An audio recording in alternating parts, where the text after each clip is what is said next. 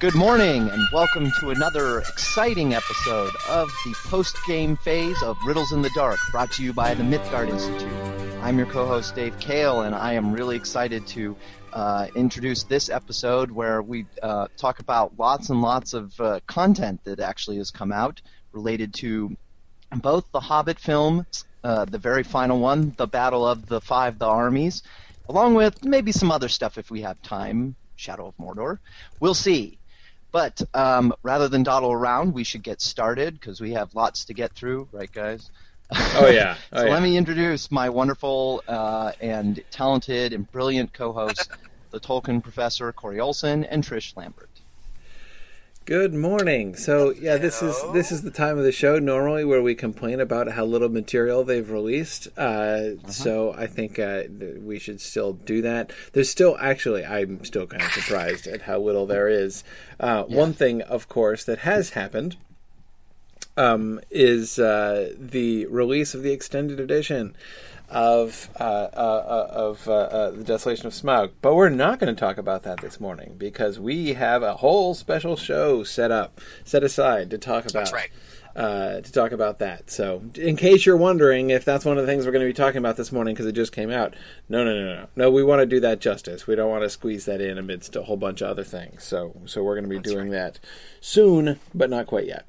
And we'll give you some more detail. Well, okay, all right. I'll mention it at the beginning because there's no reason I should mention it at the beginning and the end.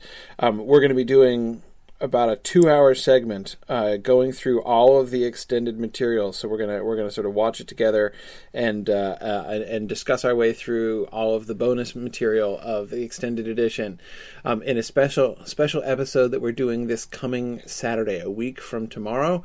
November 8th. This is part of the Mythgard Webathon that we're holding at the end of our fundraising campaign for the Mythgard Academy. And so the time for this segment will be between, 8 and 10 p.m. Eastern Time? Trish, is that right? Right. Yeah, we're scheduled to go on at 8 and scheduled to end at 10. It's 8 and 10 p.m. Eastern Time on November 8th is when we're going to be doing that.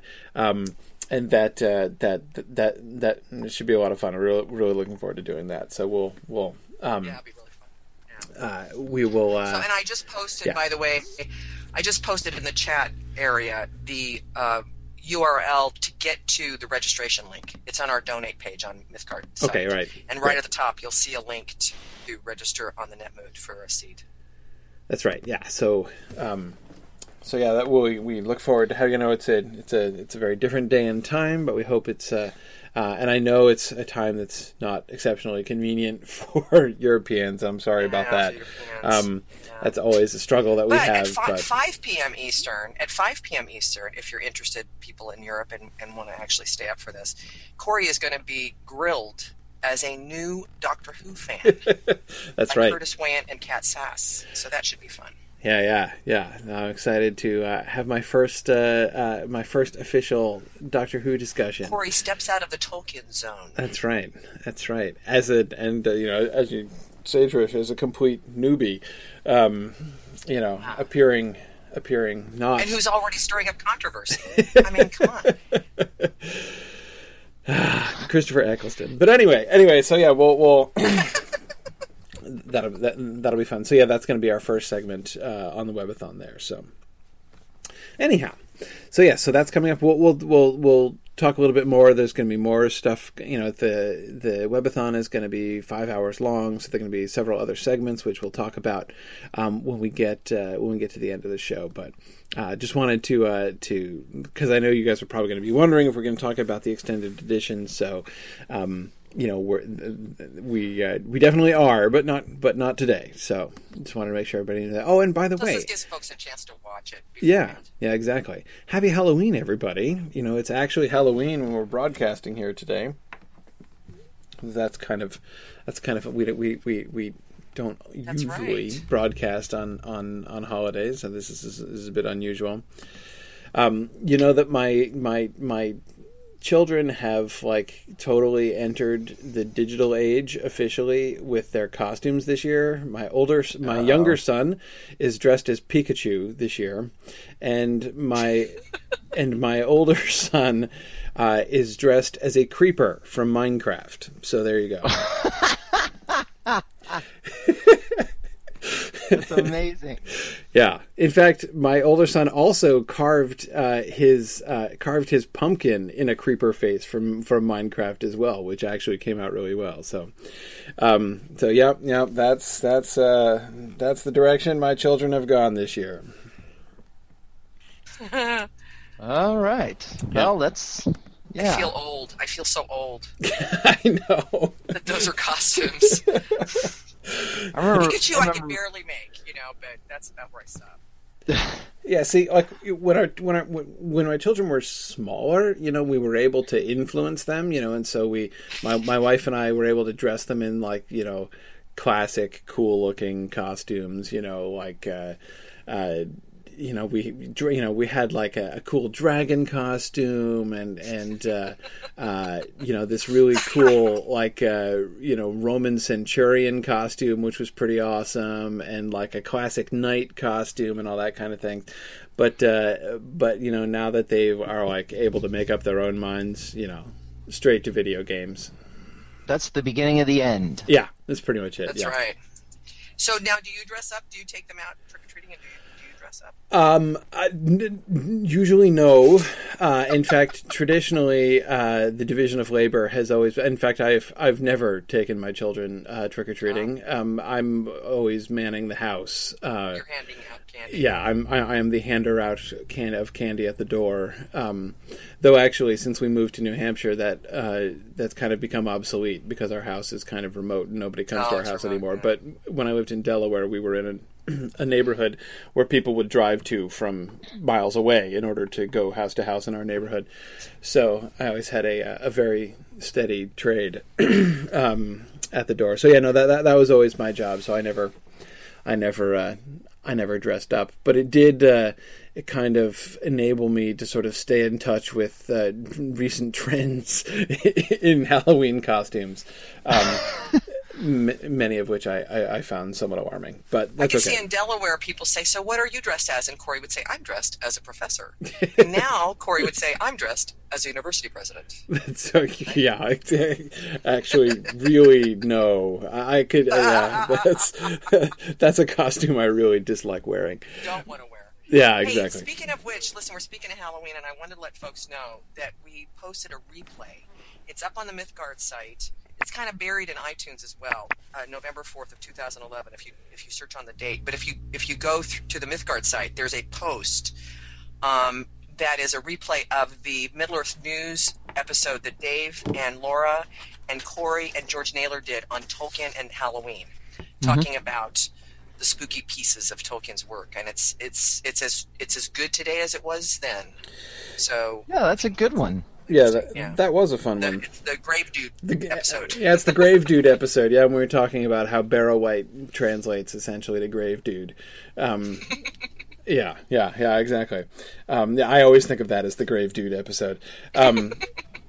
Yeah, cool. So no, we're gonna. And Laura's with us today, by the way. Laura's listening today, by the way. Oh, cool. So shout out to Laura. Yeah, hey Laura. So I was gonna link to that episode also on my Tolkien Professor social media feeds later on today, so people. Oh, and our Facebook manager Kristen Houck has told me that she posted the link on the Mythgard and Signum Facebook pages. As cool. Well. So those will be really easy. Excellent. Thanks, Kristen. I'm tweeting it out to my dozens of Twitter followers. Dozens of Twitter followers. My two's Twitter followers. That's me. Okay. So we are still live, aren't we? Yeah, this is actually Rules of the Dark episode. Content. Maybe Can you tell that we still feel a little starved for content? I was really kind of hoping we'd get a trailer. I guess we're going to get a trailer before our next episode, so we'll have that. There haven't even been that many images released. Of course, the OneRing.net released images, like a series of 27 images from the visual companion, but we're forced to take them all down. So they're not there. Which isn't a huge loss, in my opinion, because there just wasn't a whole lot there. I mean, I think there's more in this article we're going to talk about. But I should actually start with the thing I dug up, right? that impacts the riddle game? Oh, yeah. Go ahead. This is from, I don't remember the actual magazine, but it was an interview with Jed Brophy, and this is a while ago. I've had this actually in the notes for a while. A long interview. They kind of go, through a couple different things, but the question kind of was around, so what does Nori do in the Battle of Five Armies? And he makes a joke response, but there's a little nugget hidden in it. He goes, well, Nori basically saves the day.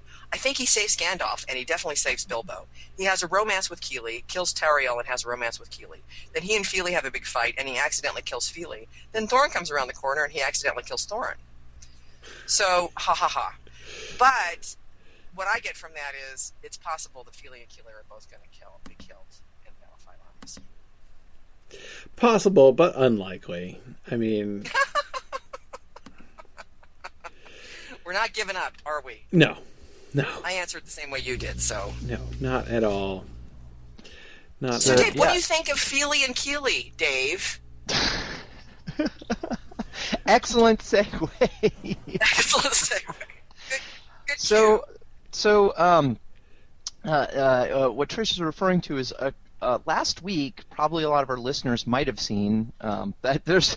I wonder how many people are going to listen to this in a couple days, hear this, and be like, "Oh, that's," and then go over to theonering.net and be disappointed. Or they'll go back to your Facebook posts on your stream. Oh, that's true. No one's asked me to take. Oh, dang that! Yeah, I directly linked to there, so that's down too. Oh, bummer.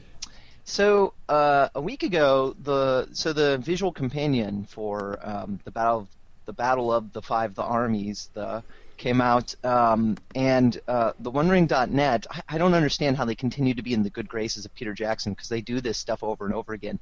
Every time a book like that comes out, the visual companion, or like a new Empire magazine article or whatever, they scan the whole frickin' thing and post it on their website. And in this case, they scanned a lot of photos, like up to like almost 40 photos. And they were actually pretty boring, not that interesting. It's like, oh, look, here's Hugo Weaving as Elrond. Okay, great. Here's Bilbo. Yeah, we've seen him before.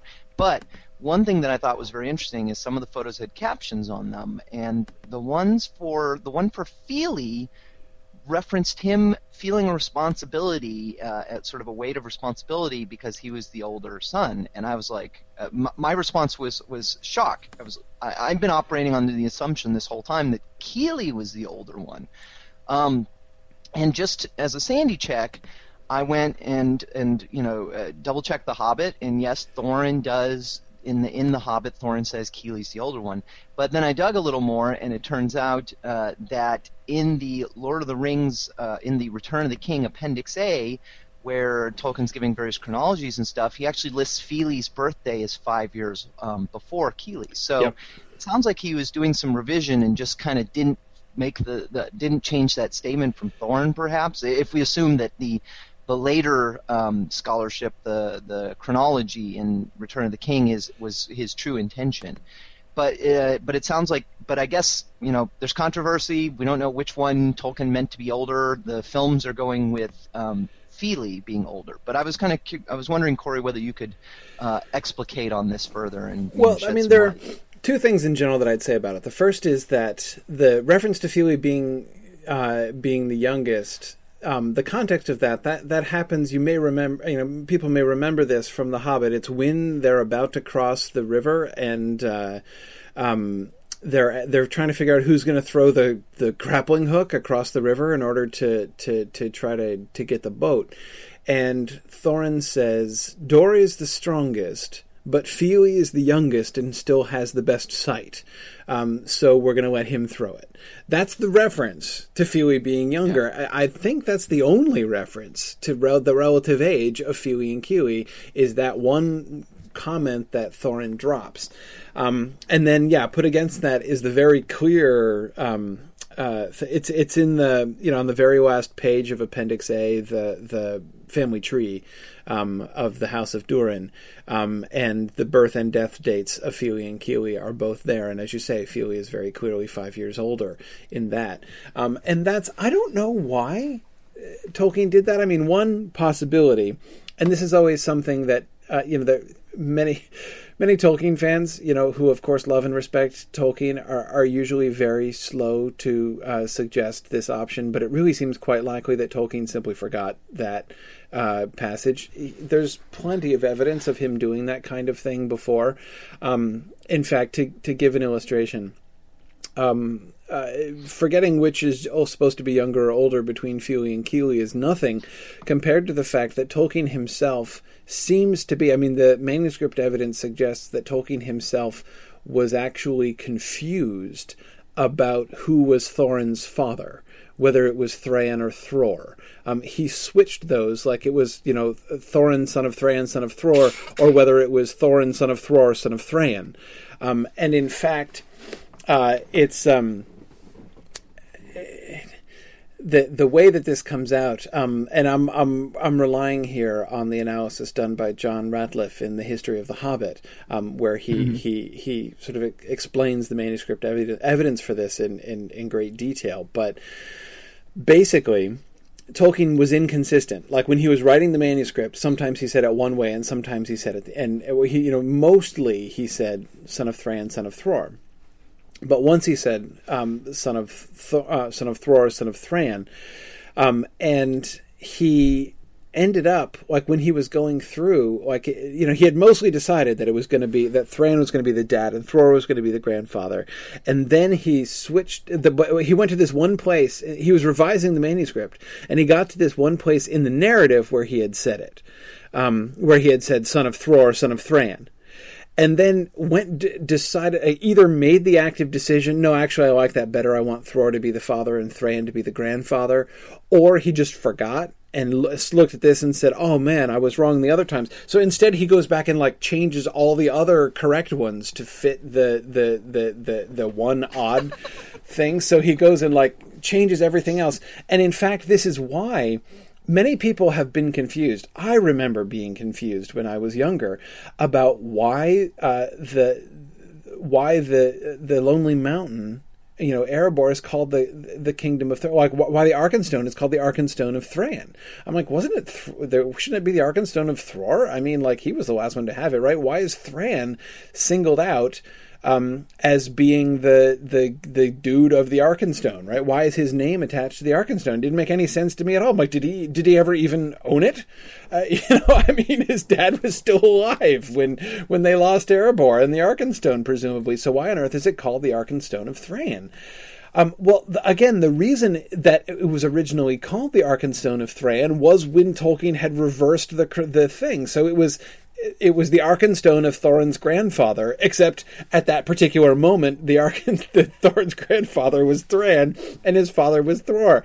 And then Tolkien goes and changes it all back later on, but he leaves the reference to the Arkenstone of Thrain. He doesn't change that one. He leaves the Arkenstone of Thrain in place. And so then another time, he's going back to revise again, and he's like, oh crap, I still have it as the Arkenstone of Thrain. So what does he do? So instead, he does this brilliantly, typically Tolkien piece of retcon into it. Instead of saying, no, I'm just going to change it, he's like, no. There's a story that explains this apparent error, right? So, it's called the Arkenstone of Thrain, not because it was mistakenly named after Thorin's father instead of his grandfather, but rather because there was an elder Thrain further up the line. So of course the story, which is now in place and sort of formalized in Appendix A, is that Thrain the First is the dwarf who established Erebor and found the Arkenstone, and therefore it's named after him. But again, that's just Tolkien retconning a mistake that he made in trying to keep straight who is Thorin's father and who is Thorin's grandfather. So my point is that this kind of confusion is not totally atypical. And it's mostly because Tolkien was always sort of tweaking the names, and of course, as many people know, he wrote half of the book before Thorin was even called Thorin. He was originally Gandalf, and the wizard was originally Bloodorthin, and then he changed their names around. So Though, of course, careful readers of the book will remember that the name Bloodorthin is still there.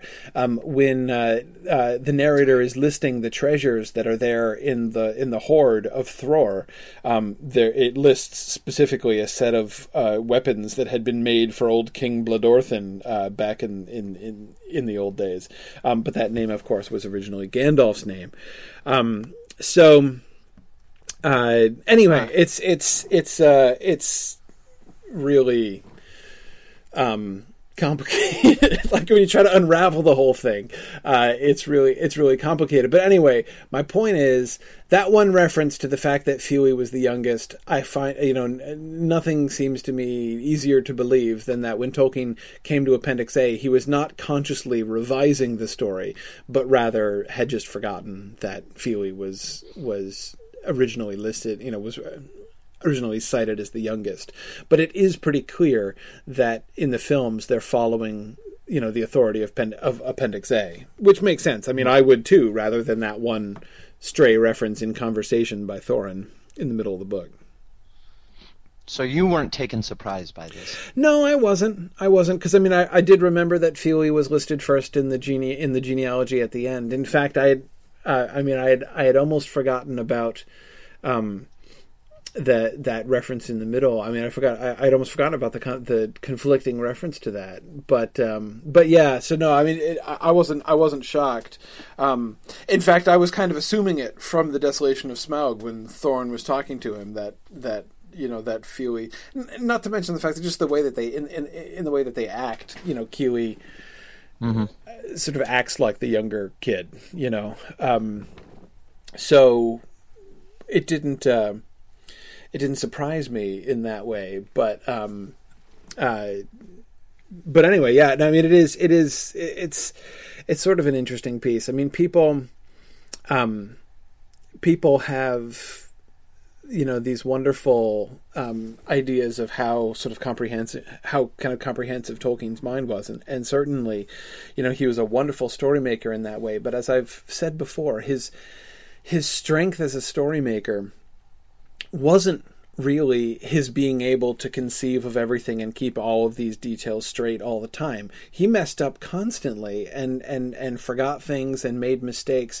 What he was where his real genius lay in this stuff was in retcon. Was in making things fit retroactively to things that were originally mistakes or whatever. That kind of activity, the way that he would revise and build and again sort of hammer things into place, and even my favorite are when he invents the stories in order to explain what was actually a mistake before. And those that he's so good at that it feels, after the fact, it feels completely organic. Nobody would guess. In fact, people are usually surprised when they hear for the first time that the Riddles in the Dark chapter, that chapter 5 of The Hobbit is, completely revised and totally altered from the first edition. And that, he basically, shoehorned this entire alteration to Gollum's character and to their, while, of course, keeping huge chunks of it word for word, but yet adapting those passages. And I, in my book, I talk about some examples, moments where Tolkien has kept the first edition text word for word, and yet in the new context he's placed it, completely reversed its meaning. It's amazing, but he does it so well that you wouldn't read it and guess that it was, kind of put together like that. Right. But, so anyway, that's where his real skill lies. He's no J.K. Rowling. No, exactly, yeah. Who obviously has the whole thing in her mind from day one. No questions. Yeah. Yeah, it must be nice to be like J.K. Rowling and just to see the ends of all roads from that, nexus of consciousness where she's sitting. That's a rare gift. Huh. I keep trying to convince Harry Potter people that my skepticism for that it's my respect for her is decreased in as much as she insists on that. The idea it seems to be part of this mythos that she's sort of bought into. Like, I get the fact that she says she had the last chapter, written way in advance. Maybe I can kind of believe that, but I wholly disbelieve that she had the whole story worked out. It's demonstrable. I think, you can to read the texts carefully and you can see the things that change completely. Yeah. I mean, I will eat my hat if the Diary of Tom Riddle was intended to be a Horcrux in Book 2. It was obviously not. But it's okay. That was a really clever piece of retcon. I like that. It's just like, man, let it go. But anyway. Never let go. Yeah. It actually makes it more interesting. It does, much more interesting. Yeah. I mean, the process of the growth of story. I mean, it's even, you're thinking about it in kind of larger, more theoretical terms. It's basically the extent to which are you willing to admit that the story is bigger than you? I mean, there's a kind of arrogance to it. Almost, I would say, in Rowling's case, I wonder if there's a kind of fearfulness to it, like she doesn't want to admit, that she, I don't know what, if she considers it sort of like shameful or a lessening of herself. She wants to claim that she's entirely in charge of the story at all times. It's like, that's actually not how it works. I mean, all of the best stories are stories that, went their own way, in which the author comes to the end of it and is like, okay, I didn't see that coming. I mean, like that's kind of, it's like almost one of my definitions of a good story. If that doesn't happen, if the author says, I have this story in my head and I want to write it down, and they write it down and they say, yeah, that's exactly what I had in my head. I mean, are those kinds of stories ever good? I don't know. Yeah. So I just, I think that idea, that those kinds of. Why it seems important to her to claim otherwise. I don't know. I mean, I get the impression just from listening to her talk that she's. I think especially in the early days, she was a little bit self-conscious about the fact that she was kind of coming out of nowhere, and I think a lot of people, were pretty critical of her as like this, this. Random person. I mean, the kind of rags to riches story of J.K. Rowling and the Harry Potter phenomenon at the beginning was that was something that was pretty prominent, and it was on the one hand, a charming story, as far as like a real life color kind of story, but it did not really facilitate her getting much literary respect. Mm-hmm. So my sense of it, just listening to her making these comments and sort of the way this stuff all came out at the time, was basically she was trying to, like, she seemed to be really eager to establish, like, I am a serious author, I am a legitimate, literary figure. And I think that it was in the interest of that she ended up kind of going in that direction. But I don't know. Right. Now we're engaging in welcome cryptic, to Harry Potter in the Dark. Yeah. Well, no, I mean, this is it's not exactly critfic. I'm talking about the things that she said. Like I'm doing analysis of like the actual comments that she's made. And I don't know, but yeah. So if Laura's mic was on, she would say, well, now getting back to the Hobbit. Fair enough. Right, Laura? Fair enough. Actually, well, let's talk about the was it the Empire article we're going to talk about next? Entertainment Weekly. Yeah, that's what I meant. Yeah, and I wanted to mention that Kevin Ofus, bless his heart, has actually put a site up where he's did all the pictures that you just pulled out, Corey. Yeah, I actually. And if you about it, no, you could just flip through. I got it. Oh, you got it. Okay. Oh yeah, I got it. Yeah. Thanks for that. That was awesome. Yeah, Kevin, that's fantastic. I'm actually there's a bunch of these that I wanna go through. Some of them are not very interesting, but a couple of them are actually worth talking about at least for a little while. But let's look at the Entertainment Weekly stuff. So there are a few things here that are interesting, much that I still don't really understand. We get several fun pictures, so we can look at these fun pictures.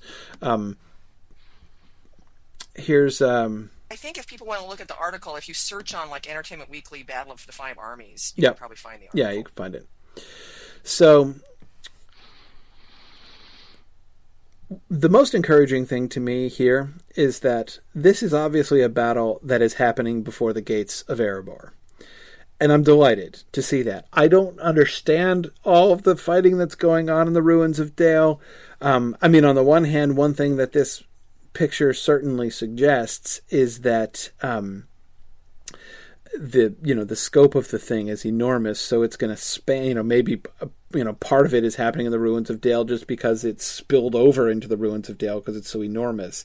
That seems possible, but anyway, I am really glad to see that they haven't just simply shifted as the trailer and the Lego sets and the other the other things that we've seen have all sort of suggested that it's that it mostly happens in Dale. So I'm glad it doesn't happen in Dale. Just symbolically, I think that's the wrong place for it to be. I kind of assumed, and I guess I also got this from the drawings that you'll be going into in a minute, that maybe the battle is in two parts.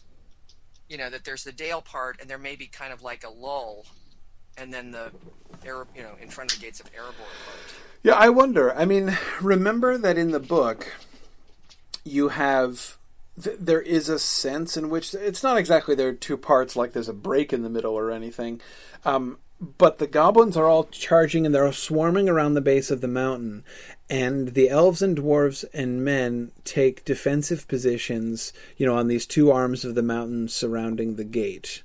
And so that they take up defensive positions on the higher ground, and the goblins sort of swarm into the middle and get attacked from either side, and that's where it sort of looks like possibly the good guys are going to win, and then the new phase of the battle starts when the goblins have climbed up over the side of the mountain and are attacking now the defensive positions from behind and above, and that's the moment where Bilbo says, "Well, okay, it looks like we're all going to die now." And that's then, of course, when the eagles come. So that's the way the battle proceeds. So in that sense, Trish, there are, it does make me wonder if there's some equivalent of that, like if there's going to be some kind of an initial rush, which is going to be stemmed, and then all of a sudden they're going to be overwhelmed, from other directions or something. Right. It seems possible that that kind of thing could happen. So I don't really know how this is going to go through. One point, of course, Dave, I think that you made before, one of your first reactions to the article was the reference to the fact that the battle's going to be 45 minutes long. Mm-hmm. And that's a lot. That's really a lot. That's longer than Helm's Deep. Which is interesting. Again, what's interesting to me about that is that the Battle of Helm's Deep is a battle that has a bunch of different segments. It's and the same thing with the Battle of Pelennor Field.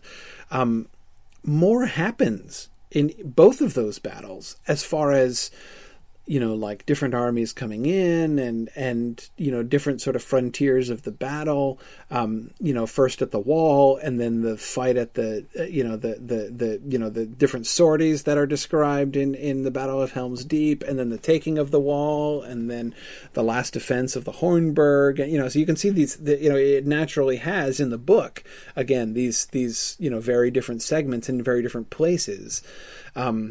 So it takes a while for that battle to unfold on film, which makes sense. I don't understand how the Battle of Five Armies is going to take that long. I mean, I guess we're going to, the dramatic deaths of major characters, I suppose, takes up some screen time. But I wonder if they're going to add some sequences to the battle as well. I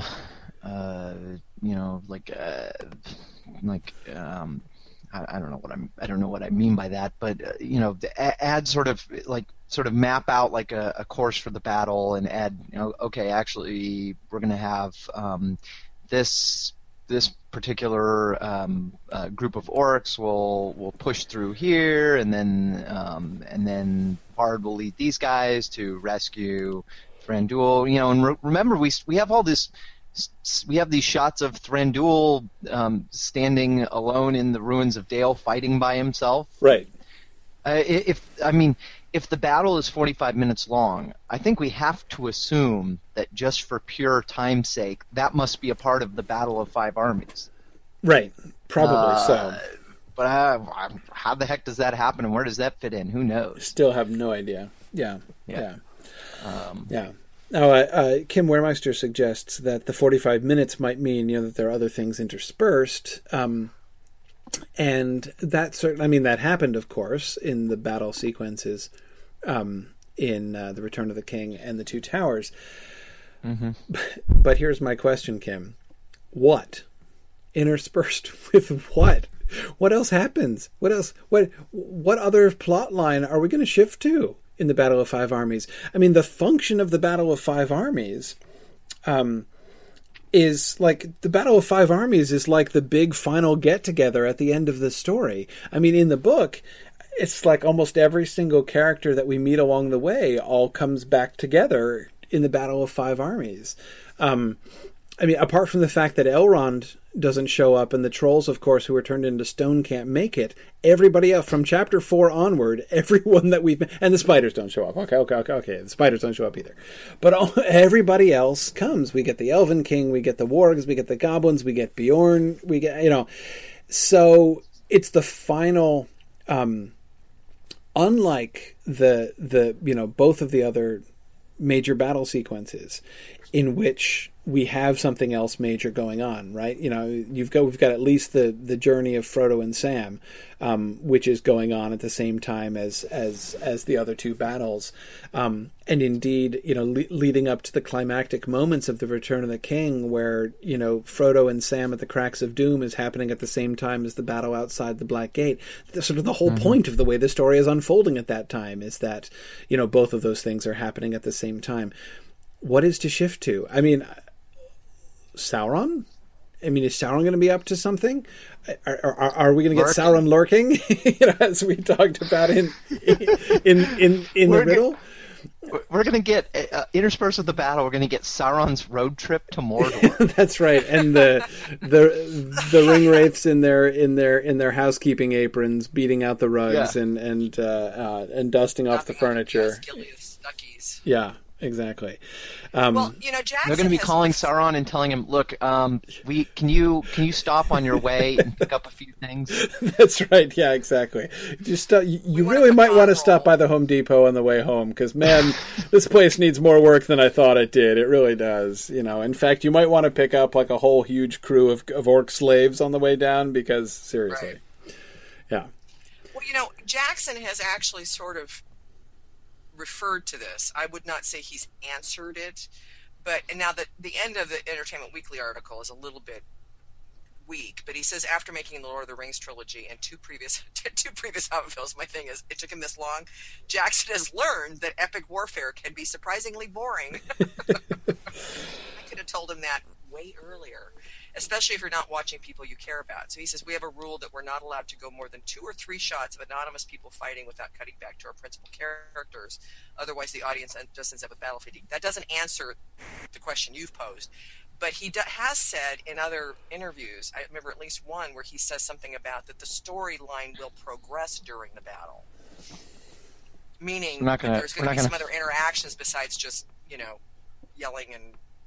Yeah, we're not going to go like 10 minutes of just watching unnamed characters scream in pain as they get shot through the gut with arrows. Or that is disappointing. So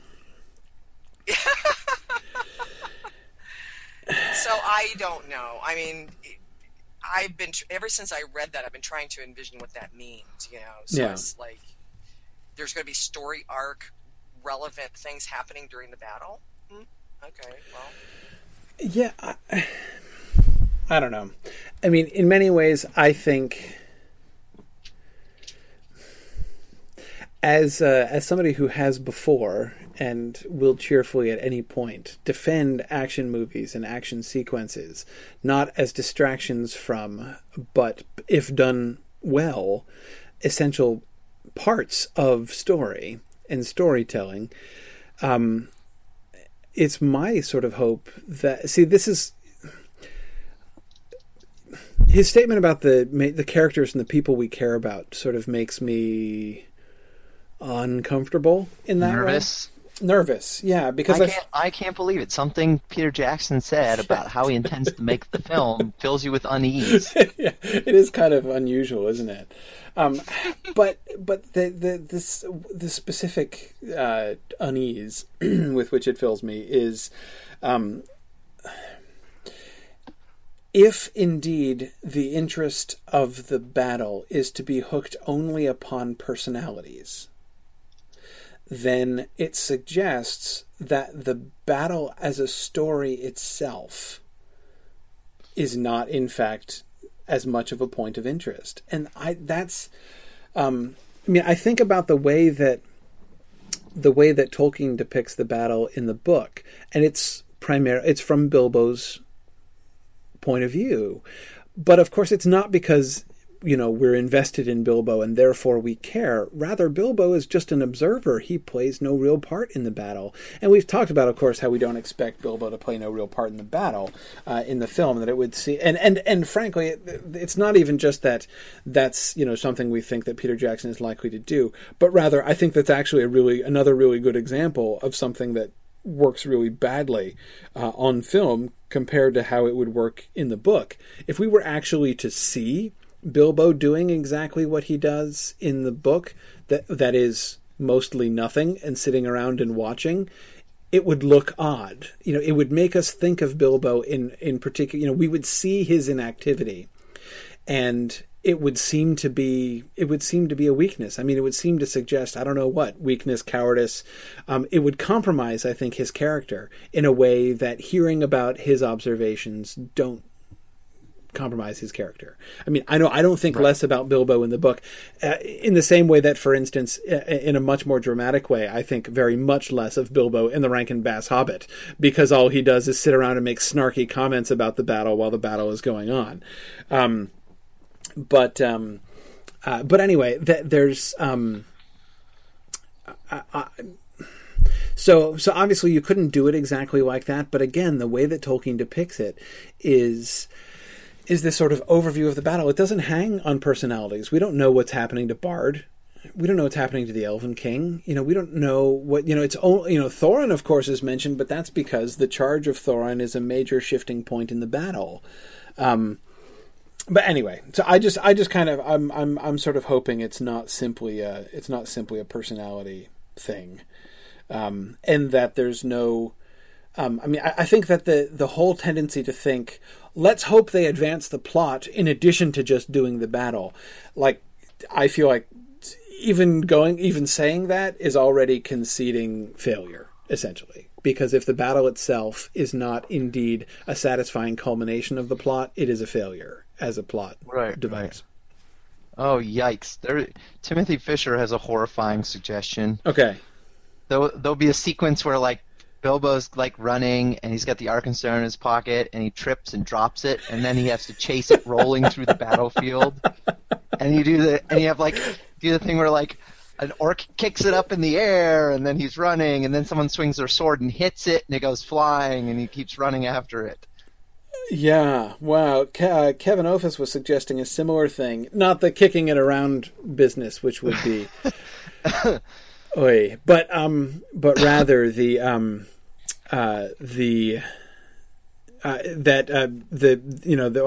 people are trying to sneak away with it, and Kevin says there'll be fighting, and then it cuts away to whoever has the Arkenstone is trying to sneak off with it. Maybe, but at this point in the story, Thorin should have it. Well, or no, Bard should have it, theoretically. Thorin shouldn't have it yet.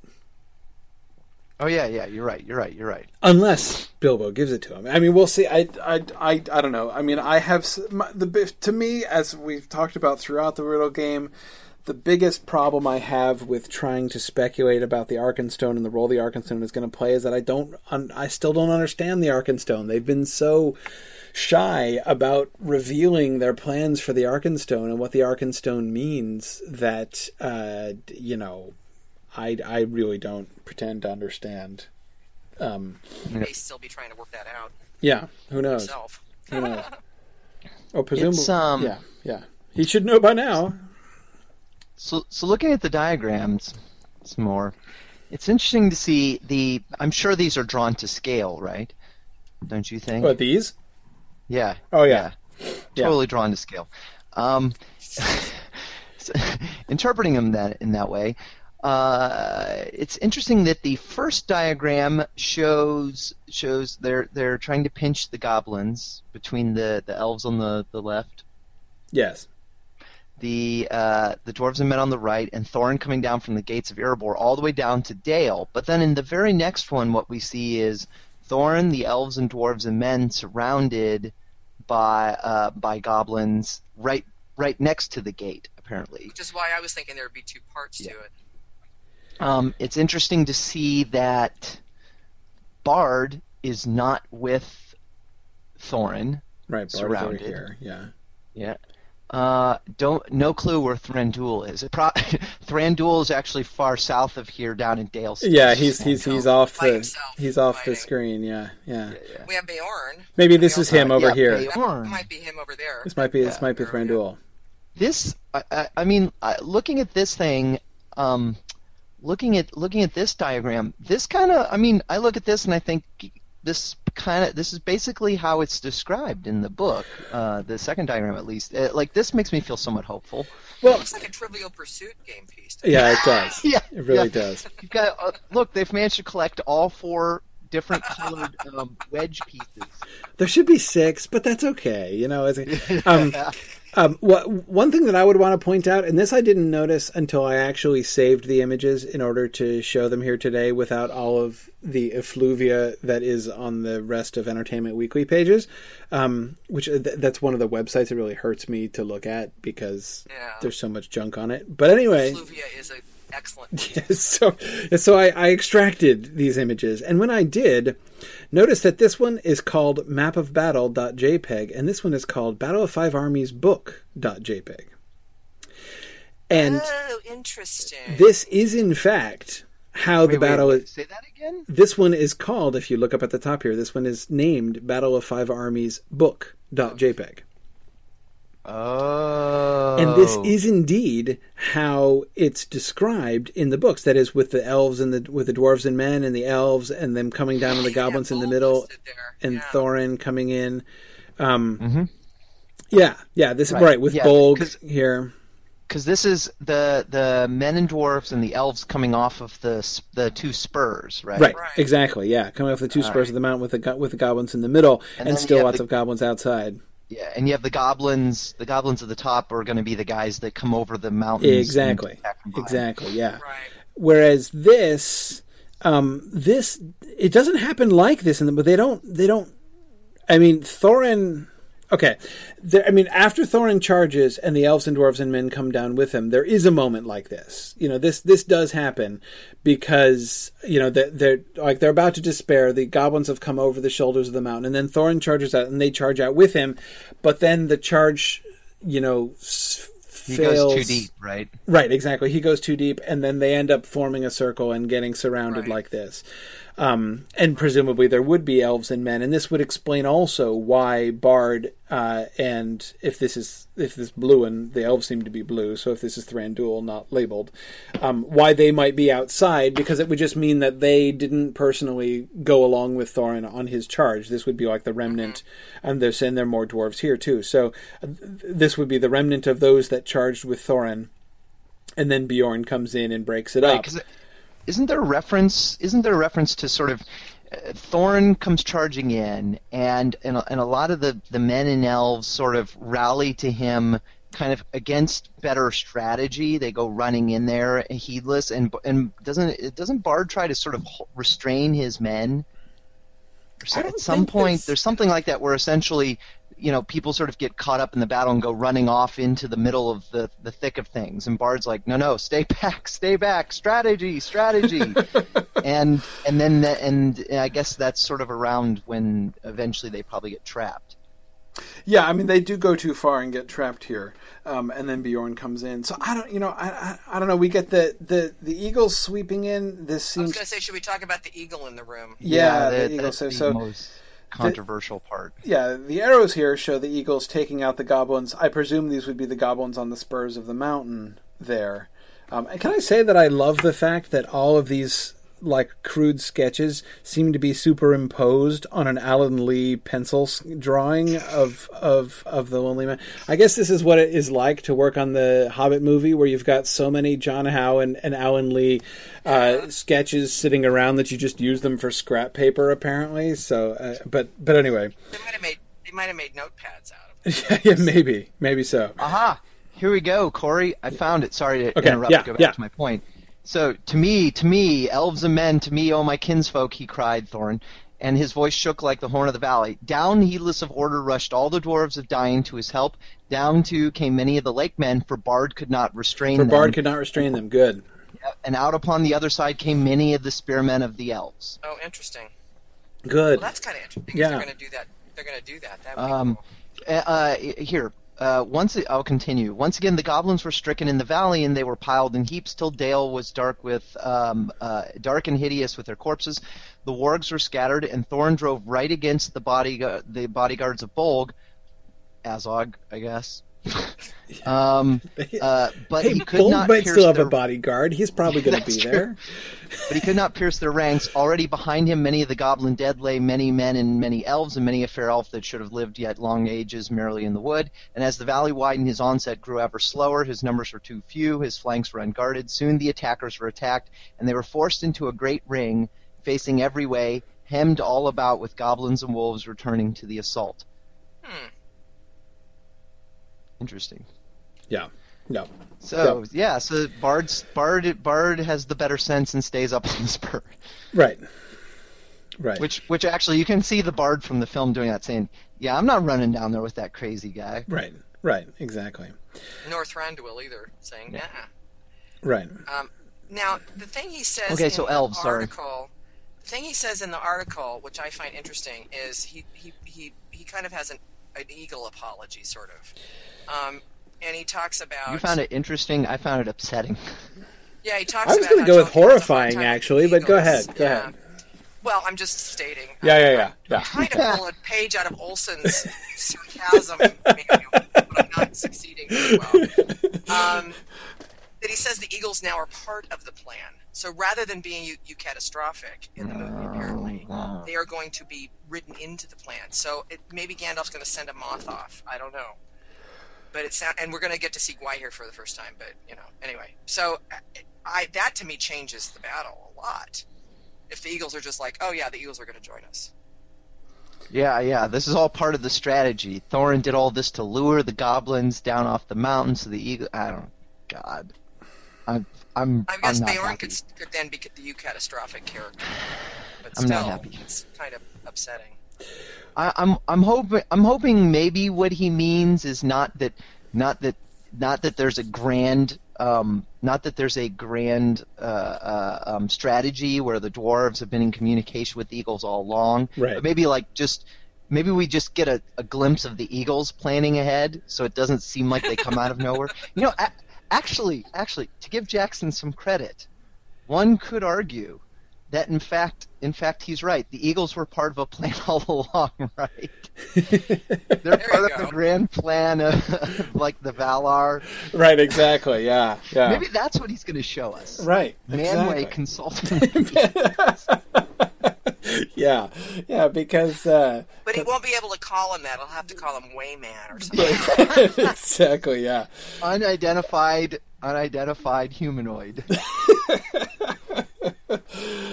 Yeah. Well, we'll see. But I mean, kind of upsetting. It the is implication. I don't know. I mean, my own thoughts on this are really all sort of tangled up. I mean, on the one hand, if and the other thing that I want to kind of give the benefit of the doubt on here is, I don't know. I mean, having done interviews with journalists and been quoted before,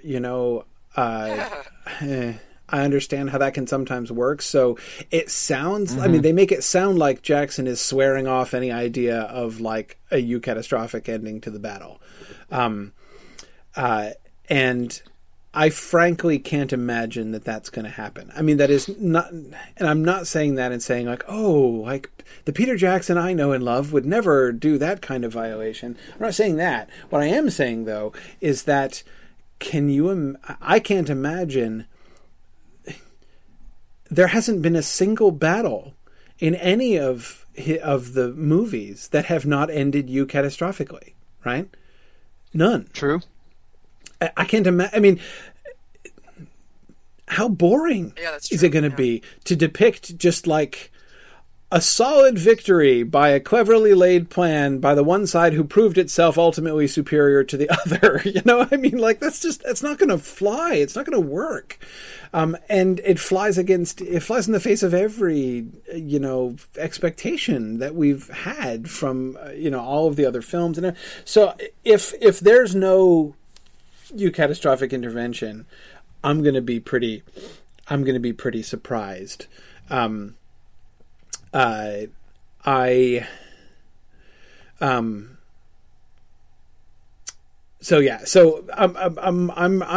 gonna kind of delay judgment on this. We'll see if Jackson has actually forsworn eucatastrophe. I mean, I think that the way I don't know. I mean, I get what he's saying about about the Eagles, and I know he's like gotten lots of crap for the Eagles in the past. That's what I was going to say. I wonder if this is true that he's doing this. It's kind of sad because he refers to that, in the Eagles drop the ring, take the hobbits and drop the ring in Mount Doom. And if that is true that he's been swayed by that, I'm going to be disappointed. Yeah.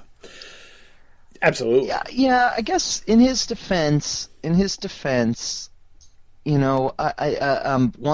think you're right, Corey. Like we probably should take interviews with a grain of salt because the journalists can present things however we want. There was, as an aside, there was recently an interview with a famous professor from my field, in computer science and data mining and all that stuff, where basically the way the article was written, it made it sound like he was just basically bashing a lot of his colleagues and saying a lot of what they were doing was wrong. And he went on Facebook and was like, the quotes are verbatim, but they're taken out of context, and the first three paragraphs that set everything up are just patently false. Yeah. So so I guess we should be careful, and also I think it's fair to say that the nuance of eucatastrophe, perhaps in a mainstream popular film, being played to a not terribly sophisticated audience, maybe just doesn't, maybe he's right in a sense that for a filmmaker like him trying to make a mainstream film, it is awkward. Maybe he does in fact grok eucatastrophe and appreciates it, but it's just really hard to do it well in a film without it looking weird. Maybe. But the thing is that it's not, I mean, thinking about eucatastrophe and its significance and what it means might possibly be sophisticated, but the phenomenon itself isn't. The phenomenon of that sudden turn that brings things right, the idea of a fairy tale ending, that's a pretty common and intuitive thing. And in fact, it's a technique that often happens, and I think, I don't know, I mean, the accusation of Deus Ex Machina kind of annoys me more and more because I feel like people don't understand the distinction, anytime there's any sort of an external intervention that changes the course of events, people are like, oh, it's a Deus Ex Machina. That is not the case. A Deus Ex Machina is simply... Deus Ex Machina is a device by which like everything has changed around, and the consequences of everything are just simply removed. I mean, when something comes in and says like, okay, it looks like everything was bad but now we're just going to magically like change things and say that like it's like as if the bad choices you made were unmade now, and now they don't happen. Like that's the classic kind of Deus Ex Machina, when a god, a Greek god, comes out on the stage and says, I'm just going to transform this unfolding tragedy into a happy ending, just by fiat. In a way which makes no intuitive sense. So we're not talking about like one character coming in and out of nowhere and rescuing another character at the end. That's not Deus Ex Machina. That's not at all how it works. And you can argue in some circumstances that a sudden intervention like that can have a kind of Deus Ex Machina effect. That is, if you find it truly implausible, if you feel that again the whole sort of logical consequences of the story as it was unfolding have been derailed, that can happen. But to call any sudden turn, to call anything that's even in the general category of a eucatastrophic ending, which is really pretty common in films, especially in action films, that is to call any of that Deus Ex Machina. To me, I find it is really frustrating. Is really frustrating. It's not just people have a high tolerance for it. Actually, like, the more I think about it, the more you think about like, so okay. The ending of the Avengers movie. Tony Stark flies the I hope people have seen this and I'm not spoiling this. Yeah. Flies the nuclear bomb through the weird portal thing, and then somehow falls through space back toward the portal, and all of his comrades are saying, "Oh, poor Tony, he's not going to make it." And then next thing you know, he falls through, against all odds and all hope, and then the Hulk and then they think, "Oh crap, no one's going to be able to get him," and then the Hulk jumps and grabs him. I mean, there's a eucatastrophic element to that. People tolerate it all the time. Yeah, and as Kate Neville just made another great suggestion, Han Solo's suddenly showing up and assisting Luke, right? Yeah. At the end, that's not Deus Ex Machina either. It's. Yeah, I mean, so that, and as I say, that kind of impulse, the eucatastrophic impulse in storytelling, in movie making, is, I mean, it's very common. It's very pronounced.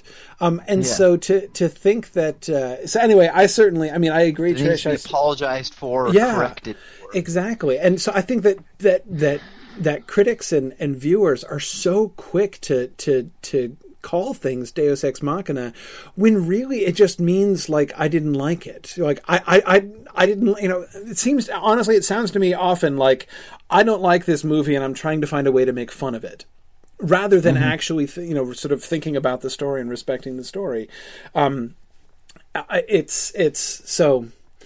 So yeah, I certainly hope that he's not just kind of giving in and trying to minimize the Eagles because he thinks, he's like imagining the YouTube movies that are going to be made in the future about, the end of the Hobbit film. Well, I wonder if what he's going to do, I guess the thing is the opportunity you get with a book is you deliver the eucatastrophic moment, the Eagles show up, but then you have exposition where you can say, oh, and the Eagles came out of nowhere, and then later on you have Bilbo talking to Gandalf after the battle, and it turns out, the Eagles actually had noticed that the goblins have been gathering, so you can deliver the eucatastrophic moment, but then you can use exposition to explain what happened. That these weren't just it wasn't just a mechanism of the universe intervening, but actually the Eagles actually had motive, that they were thinking and planning, that they had a reason for what they did.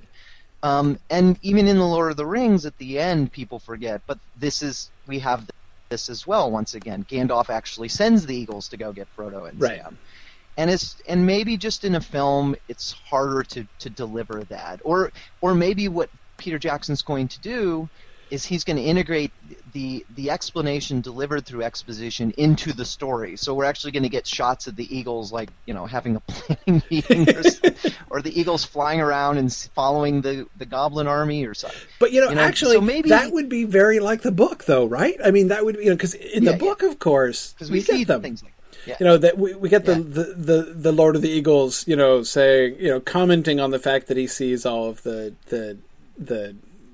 goblins out, and strange things afoot in the forest tonight. That would be cool, like a cut to the eagle's eye. But of course, they'd have to talk in order for that to work. Just saying. Mm-hmm. So let's be hopeful. Maybe that's what's going on here. Maybe it's not just a simple maybe it's not a simple. Maybe they're not turning into a video game where you have an eagle aerial assault that you can call on demand. Right. Maybe in fact it'll be something a little more like that. Yeah, maybe. We'll see. Maybe. We'll see. Maybe. We'll see. But anyway, yeah. So I'm trying not to read. I'm trying not to read too much into that. Now, one thing that several people have been drawing our attention to that we haven't talked about here about these diagrams yet are the numbers. I'm not exactly sure what the numbers refer to, if that's like scene numbers or something like that. One does sort of. It's hard not to take the number.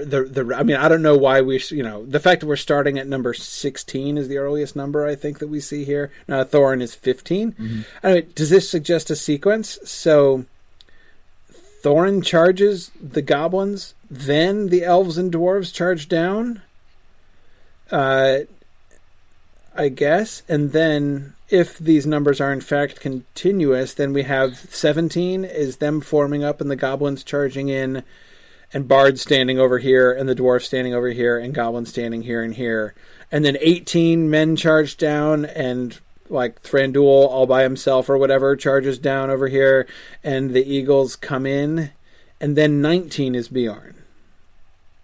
Mm-hmm. It does seem, Noam says it suggests the stages of the battle, and he was wondering what I thought about the fact that Bjorn seems to come in after the eagles. That's actually how it happens in the book. That is to say, that's our actual experience of it in the book. We only find out about Bjorn. We see the eagles first, and then we find out about Bjorn second. And I take from that not only that it's just how we learn about it, but that actually seems to be how it happened. The eagles, remember, the eagles aren't actually... I don't think there's any evidence in the book that the eagles are actually the deciding factor in the battle. They changed the course of the battle because the allies were certainly defeated when they were flanked. When the goblins were coming at them from behind as well as in front, and the goblins now had the higher ground and had surrounded their defensive positions. It's clear that they couldn't win. So the eagles sweep the goblins off the shoulders of the mountain, and so therefore now things are sort of restored. But it is not at all clear that the eagles had routed the goblins in the valley. It's the intervention of Bjorn, who comes in and destroys Bolg and rescues Thorin. That seems to be the real decisive moment in the battle.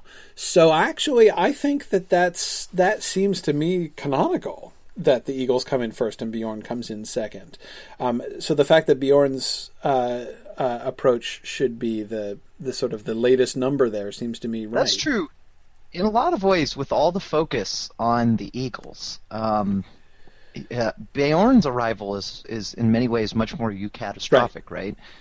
Because even with the eagles coming in and temporarily turning the tide and defeating the goblins coming over the mountains and stuff, and turning that assault back, Thorin's still screwed. Yes. Unless Bjorn intervenes. Yeah. No, exactly. Lincoln Alpern was just pointing this out too. That he was suggesting that Bjorn, not the eagles, would be the catastrophic moment, and Timothy Fisher was saying that that's consistent with the numbers that we see. Yeah, absolutely. Mm-hmm. I mean, I think that's and the reason that the arrival of the eagles are what we all sort of remember. I mean, you ask somebody like, what's the catastrophic ending at the end of The Hobbit? And 99 out of 100 people are going to say the eagles, right? The arrival of the eagles. That's because of the effect that the narrative gives us from Bilbo's point of view, right? Because it's the last part of the battle that he remembers. It's anticlimactic, actually, to go, oh, well, then Bjorn came in. And have somebody else tell the story after the fact. Right, exactly. The Eagles are coming. The Eagles are coming. Like, that moment that's the iconic moment. Not because the Eagles were actually decisive, but because that is the moment of eucatastrophe. That's the sudden turn. That's the, I thought we were all dead, but now, unexpectedly it looks like, hope might suddenly have arrived. And the fact that Bjorn comes in, and we're told about Bjorn coming in, and that he had the decisive effect on the battle, okay, that's great, and that's really interesting. But it does not convey anything like just because of the way it's told. It doesn't convey any of the kind of emotional impact. Yeah. Yep. So we'll see. Well, I think the eagle thing. I think that it could fit what Jackson. How Jackson says in the article. Well, in the movie, the Eagles are part of the plan. I think my first take on that was, they include them when they first do the battle strategy. I don't know that that's necessarily the case. It could very well be kind of what I sort of snarkily said earlier. Gandalf could summon them at some point. Yeah, honestly, if so that we know they're coming, so it's not a surprise. Right. In other words, he could summon them with the moth. That's right. He pulls out his Xbox 360 controller and hits the eucatastrophe button. Yeah. Yeah. My favorite part of War in the North. I would play that game if only for the eucatastrophe button. Yeah. So I could see Jackson meaning that the audience is going to know they're coming, as opposed to them showing up by surprise. I have to say though, if he thinks that having the Eagles intervene eucatastrophically is going to be worse than him going to the Gandalf and the Moth well one more time, then he's completely tone deaf. But I know. Yeah. Oh wow! But his thinking may be: we saw him in the forest, we saw them at Orthanc. The audience will expect it of the Gandalf. Oh yeah, boy, absolutely. Well, heck, summon the Eagles. Well, we've seen the Eagles multiple times. Why not expect they'll show up? Why do they have to be summoned? Right. I know. Grumble, grumble, grumble. I'm just gonna hold out hope that somehow this is handled in an appropriate manner. Right. Yep. We will hope for that. Let's look at some still images here. If we hear of you being ejected from the theater before we see the movie, Dave, we'll know. Yeah. If we get word that Dave Cale was ejected from the theater at the premiere of The Hobbit: The Battle of the Five Armies. Yeah. Screaming, Eagles, Eagles! Yeah, that's right. Yeah. They won't attach my name to it. It'll just be a story on an unknown. The next morning news about some crazy some distraught ginger-haired man. dude. Yeah, just like some distraught man who is just bellowing, Eagles! Eucatastrophe! Hey, it would be worth it if we could call attention to this issue. That's right. If we got all the morning talk shows using the word eucatastrophe and bringing on experts to explain it, this could be a change for the better. There you go. Yeah. Of course, they'd mostly be psychiatric experts, but that's okay. Yeah, that's right, talking about what was wrong. Yeah. All right, so let's look at some still images here. First, we have a recent movie poster. My favorite thing about this poster is the expression on Smaug's face up at the top. Doesn't he look kind of sheepish and he's got this like what? He's got this hangdog expression, right? Like I'm so misunderstood. It's really. It's really strange. Like we see him looking quite ferocious and even breathing fire in most of the other promotional. He is, isn't he? He's like, "What have I done with my life? How did I end up here?" Well, yeah. At least they didn't put him in that same weird sitting position they put Tauriel in. That's true. He could be thinking, maybe I overreacted a little bit with that multi-year-old. Yeah, exactly. This is a shot from Smaug turning around to fly back to the mountain to apologize. That's right, yeah. It's like, do I really want to... Is town baiting really a legitimate sport after all? I just... It is a really weird... I don't know why they did that. It doesn't look scary Not at all. I mean, he looks, in this picture, he looks more like the dragon in the Neverending Story than he does in any shot I have ever seen. I don't understand. He's got like almost exactly the same facial expression as Thorin. Oh, that's interesting. Yeah, the parallel. I wasn't looking at the juxtaposition there, but yeah. Oh, yeah, both of them staring off into the middle distance. It looks like, doesn't it look like Thorin's holding an ice cream? Yes, it does. That's what's really going on. Thorin better watch out. Smaug's coming in for like a fight. Yeah. Yeah. So you're suggesting that Smaug's expression is really why didn't I get an ice cream cone? Yeah.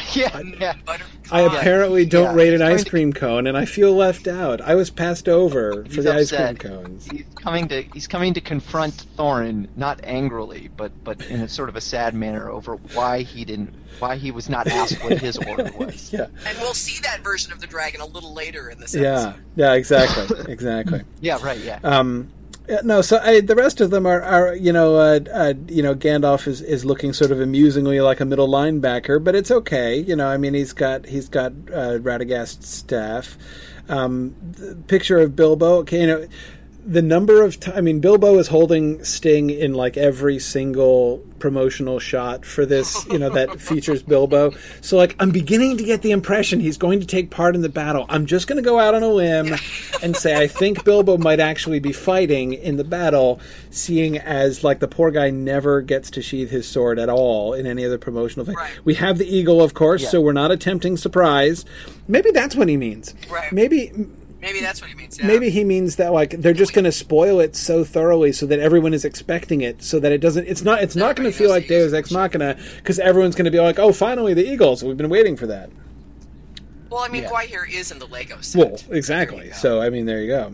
Now, is that Thorin fighting? That is yes, Thorin. This is Are Thorin. you sure that's not a bat? It could be a bat. What I really like is like the really understated Azog in the background here, behind who already looks dead. Basically, it's like R.I.P. Azog here. Why didn't they? Wasn't it one of the pictures, by the way, in that set that they took down, that he actually has now affixed a sword to his arm? No, tell me he doesn't have like extra attachments to put on his arm. Apparently, because he's got a blade. He's standing in front of his army, and he's got his arms raised, and the protuberance from his stump is now a sword blade. Does he have like a can opener too? Can he do like? I wonder what kinds of things he can do. Corkscrew. Yeah, I mean exactly.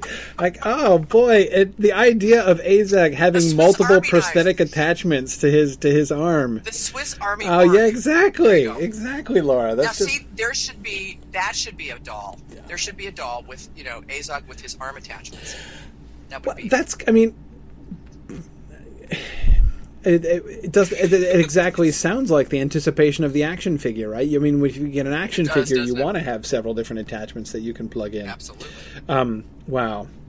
Well, let's look at some of these other images. So, Kevin Ofis, regular listener and attendee Kevin Ofis, has assembled this really impressive set of images, which I want to.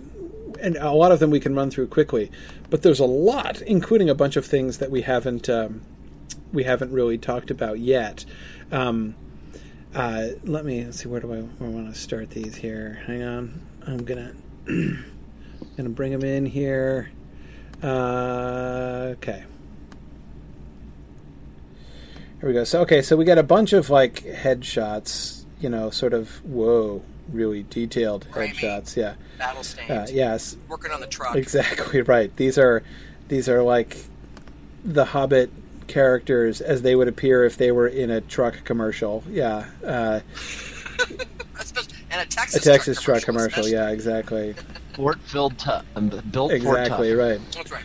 Here's Bard talking about how he doesn't drive the Chevy Silverado anymore.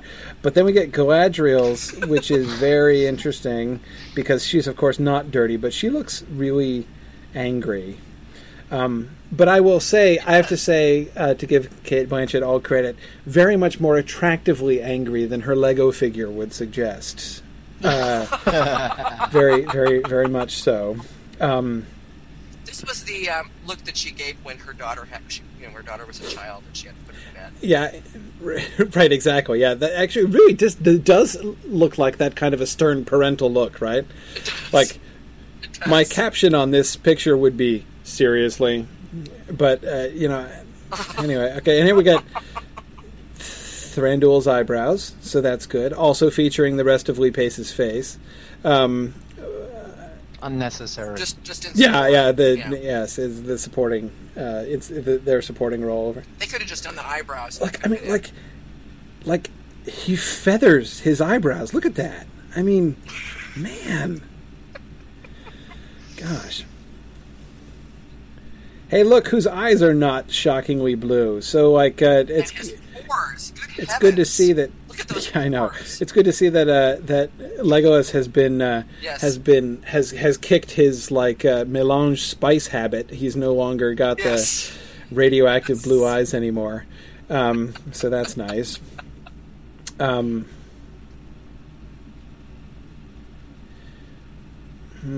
Better pores on this one. I don't like this picture. Looks like a CoverGirl commercial. Well, yeah, the fact that her lips are parted, like this is a. I mean, I guess this is. I know what you're. We got it. Yeah. Well, this is. Well, it's kind of disappointing. It's like I say, it makes me think of a makeup commercial. Yeah, like I exactly. use. It's exactly Well, drawing well, attention to the lips, and it's. I mean, this is really like an "Aren't I Gorgeous" Yeah. facial, which I guess Ornament. whatever. Aren't I And a great just like this one, which is also Then we this have- is also like an "Aren't I Gorgeous" With his headshot with his carrots. carrot. Yeah, actually, They couldn't possibly find a way to market her that's not just like stereotypical Hollywood sexualizing. Well, could but they? see, that's the thing that I find so fascinating is that the film itself has resisted that so strongly, and yet the marketing people can't resist it. And I'll be really interested to see if that divide persists in the third film. I mean, the divide was shocking. I was ready for cleavage, for who knows, any kind of, but we didn't get it. We didn't. I mean, we consistently did not get it in the second film. But yeah, the marketing people, they can't resist. But actually, this kind of shot is the kind of thing that I find really endearing about Peter Jackson. I mean, I do like the fact that he would do one of these shots of himself with his carrot, in this lineup like that. That's really funny. I mean, I find that sort of really kind of comedy at his own expense. That's a good thing. We've seen that Yep, before. we've seen this is an old one. We've seen this one before, but we've never talked about it. And I do think that this is actually worth talking about for a second. We have Bilbo. This is of course. Bilbo immediately after being struck in the back of the head as he's collapsing. He catches himself with his sword right at the end, but then falls. Well, it's this. This is when he's looking at his smartphone. Yeah, right. This is He's reading his Twitter feed. But yes. But hang on now. I want to think about this picture seriously because we've got Bilbo on one knee Oh, Corey. with his sword in this sort of crusader posture, right? This looks like a a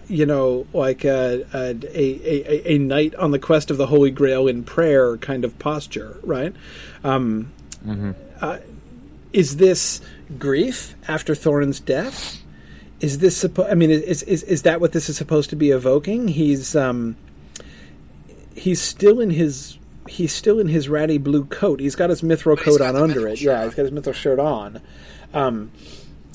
His sword is clean. We see a black blood spattered sting in a whole bunch of different things. But Tim, his hands dirty. Yeah, his hands are dirty and his face is dirty. It seems from his person that this is post-battle, and therefore I would take this as being grief.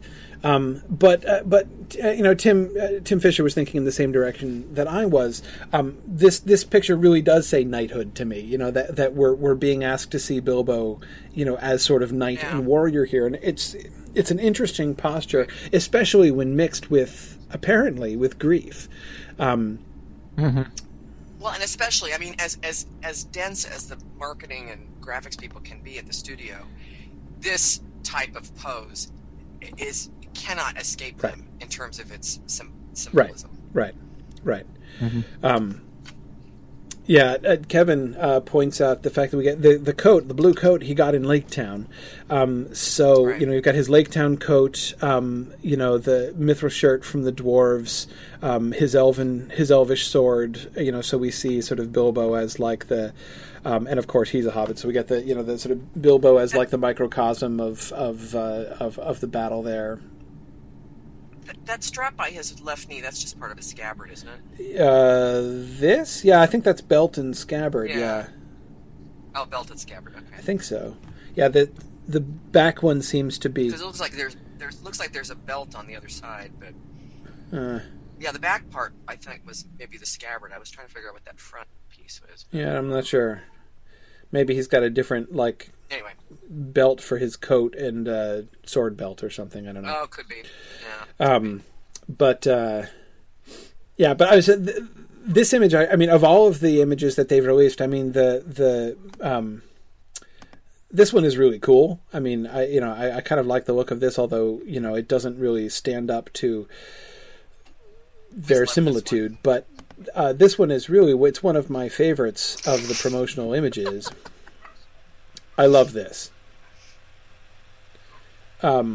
Not really, but this one I think is really funny. We've got him in the way that he's turning around and his hair is spinning. I mean, he looks like a supermodel going down the runway of the Elvish army. Zoolander. Yeah, I mean it's and it's so awkwardly photoshopped. I mean, there's not even room for him.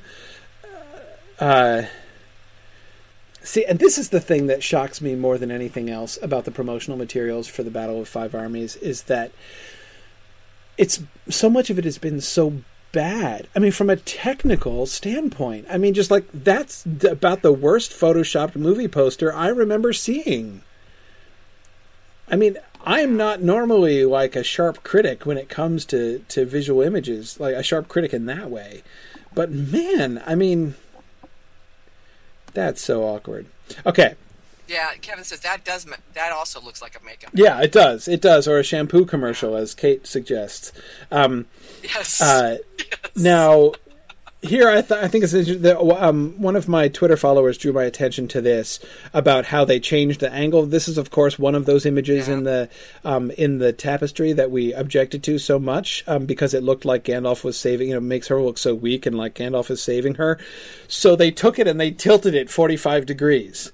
Put her on top. So see, no, now it's not weak. No, yeah, okay. So now it looks more like she's rescuing him instead of him rescuing her. But now it is just completely nonsensical because he still seems to be obviously reclining. He's not hanging off a cliff. This is obviously not the angle. The mountains are standing up at a 45-degree angle. It merely draws attention to the fact that the thing is tilted and it... No, there's a earthquake. Ah, right, yeah. The entire Earth has shifted by 45 degrees. Man, yeah. I just, and honestly, in my mind, this kind of exacerbates the problem, really, because it's so silly. But, anyway. I was just thinking maybe they did it because they couldn't fit them both into the specs. Right, yeah, probably so. Probably so. Yeah. What, you mean they weren't responding to our criticisms? I was assuming they were, and that was... This is Thorin after he ate his ice cream. That's right. I really shouldn't have eaten that ice cream cone. I really... Oh, man, I feel awful now. I'm starting to get a stomach ache. It hurts right here. Which is, I shouldn't have done that because this is actually a Yeah, very... no, you're right. You're right. And we get But still, I- this is the this is the part of that scene from the one good section of that tapestry picture. But I do. I mean, I do. I like his shield. His shield is cool. Got ravens on it. Yeah, yeah. Is that? Oh, okay. That's the edge. That's the edge of his. I thought maybe he had furry slippers on. No. He's got metal slippers on. He does not have furry slippers on. Would just not go with his armor. Yeah, and then you've got the Smaug destroyed Blood. thing. That's interesting. Yeah. No, I like this. Oh, somebody in the chat room, Timothy tells us, has asked, "What is the meaning of the defining chapter?" That's true. I kind of just we've been statement. neglecting to talk about the text that appears at the top of all of these pictures.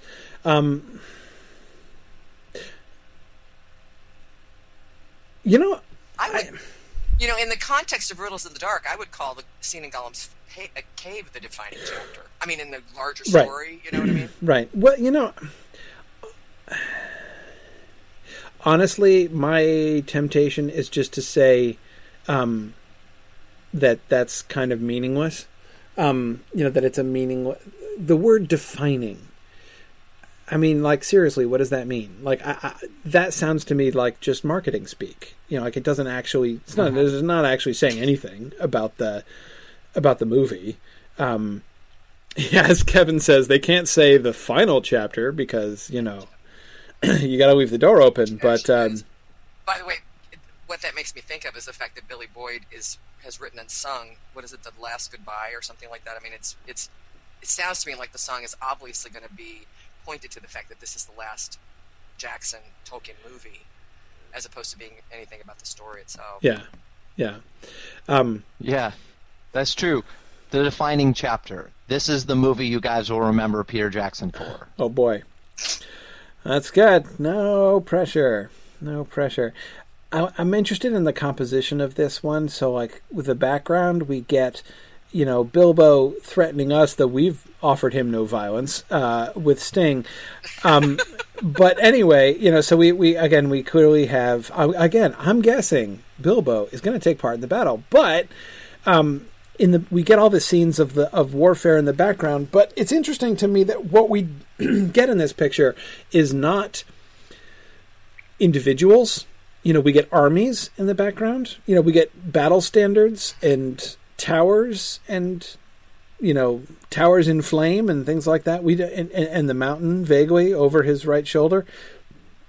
You can dimly make out small figures in the background, but it's not like we're getting a crowd of visible orcs charging down on him or something like that, which I guess would look really funny because he has his back to them. But nevertheless, the way in which this whole picture sort of evokes, Bilbo with his sword looking very determined and pointing in a very particular direction, with not just combat, not just violence, but the battle scene behind him, is that's sort of, to me, an interesting choice.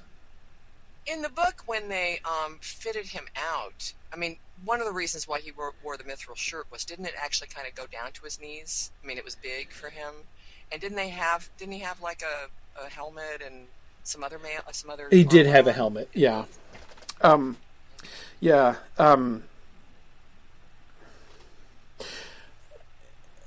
I suppose he may in the movie. It's just for the posters. They don't want to show. Yeah, it describes... I mean, he says that, when he puts on the mail shirt, he says he feels magnificent, but expects that he looks rather absurd. But I don't think we get too many details about exactly how it fits, but... It seemed like to me I remember something about a helmet because it was kind of big. Yeah, he was wearing a helmet because he got a rock to the head. Oh, that's right, rock to the head, yeah. Okay, we've got Thranduil, who is at least pointed in the same direction as the rest of his army, so that's he's not going to spend the whole time soloing off in the ruins of Dale. This is an Axe commercial. Right. To go with the other two, the shampoo and the makeup commercial. Probably so. Okay, Azog. Unfortunately, his battle attachment is off the screen over here. But how does he change it, I wonder? Because remember, the claw hand that he had was actually stuck through and protruding from the back of his elbow. Yeah. Does he have to yank that out? I mean, does he have to yank out and re-impale his arm with a new attachment? Maybe it's threaded. Is the shaft Like the shaft that's impaled through his left arm is threaded, and then you can screw on other things? Yeah. It's like a little socket. Okay. Yeah. Yeah, maybe so. Although this looks like if it is indeed the sword attachment, that it's actually buckled It's strapped on. Yeah. doesn't it? Yeah, unless that's his. If he's got some kind of what they call it, the things that they wear on their lower arms. We'll see. Maybe this is what they mean by defining chapter. This is where Azog makes his definitive decision about which attachment to use. Right. The defining chapter in which Azog eschews the ill-made hook hand for a sword. That's clearly. Oh, there it is. There it is. Wow, that's a pretty good sword attachment. But see... The one. Oh, now see, that does not look strapped on, does it? No, it doesn't. Almost looks like a double And this blade, doesn't thing protruding from the back... Oh. Yeah. I mean, it's kind of nice to have an elbow spike. That's a but lever. yeah. That's a lever. Wow. Yeah, that's... Okay, now, the most interesting thing here, of course, is do you see the chronology implications of this? Yeah, we got Laketown burning in the background while he's marching in. Now, again, like goodness knows, we don't take chronology cues from trailers. Taking it from Photoshop stills would obviously be more... didn't we see him in this position, although sans sword, at Dol Guldur? Yeah, he did. Maybe it's just Photoshopped. Could you imagine if the Photoshop people were like, actually, that hook hand doesn't look good. Let's give him a sword, and he never actually does change his attachment? That's actually believable. I could actually believe that too. Yeah, we'll see. Not that I'd be shocked if he gets another attachment, though I think that's kind of funny. But you're right. I mean, how many times does Azog? I mean, like at every stage of his journey, is he like, somebody scout ahead and find me like a pointy rock ledge to stand out on and raise my arms, because that is absolutely de rigueur. That's what my troops expect. Exactly. They won't even know they're headed in the right direction if I'm not standing with my hands over my head on a pointy outcrop of rock. Yeah. Okay, Bilbo pointing Sting, which is now dirty, but again, now we see again the battle in front of the gates of Erebor. He still thinks we're a spider or an orc, doesn't he? I mean, he's delusional. Yeah, exactly.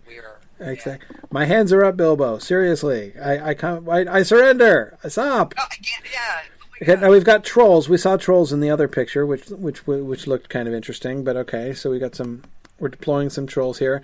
We do not need to talk about that. Okay, now we get a few shots. Not much here. Another shot of the eyebrows. Him looking a little confused. This is significantly less photoshopped. Yes, significantly less. I mean, look at that's a pretty dramatic change in visual appearance from that previous image to this one. Oh, yeah. In that he looks like a real person here. Yeah. This is Thranduil, your buddy. Right. This is like Thranduil early in the morning. He hasn't had a chance That's to right, apply his makeup. Yeah. He's like slightly hungover and yeah. Actually, speaking of early in the morning, his face here looks like Lee Pace did in Kim's pictures from the line at Comic-Con. Yeah. Yeah. Well, I'm assuming that wasn't a promotional picture. Yeah. That was because it looks like there's... Yeah, no, that's clearly on set. Is this a ring I see before? But this is really interesting. This certainly seems to confirm the analysis that we were doing of Bilbo in the ring in the second film, that we are clearly getting him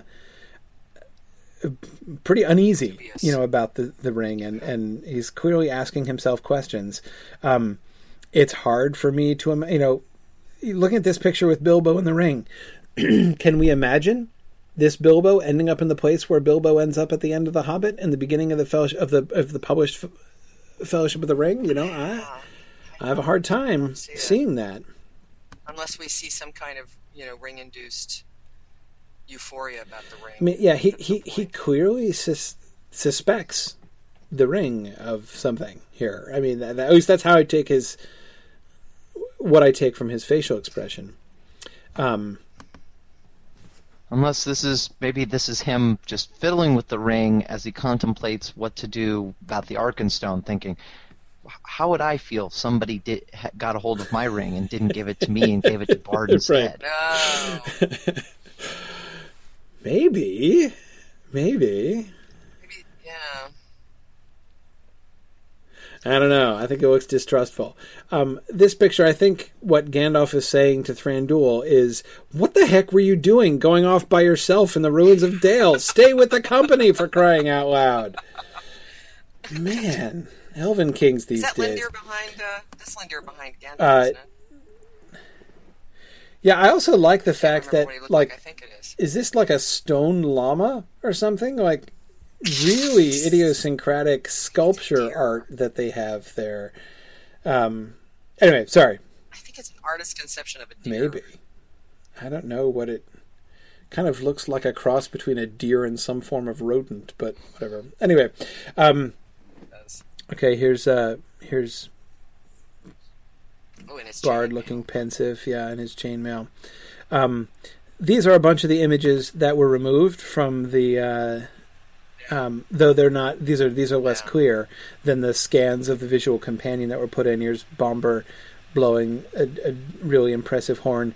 So what do you think he's using that for? Think this is how they call dying?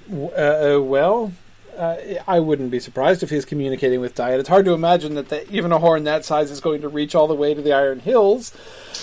I know. Well, except in Middle Earth, they're just like the next Possibly. mountain over. Possibly.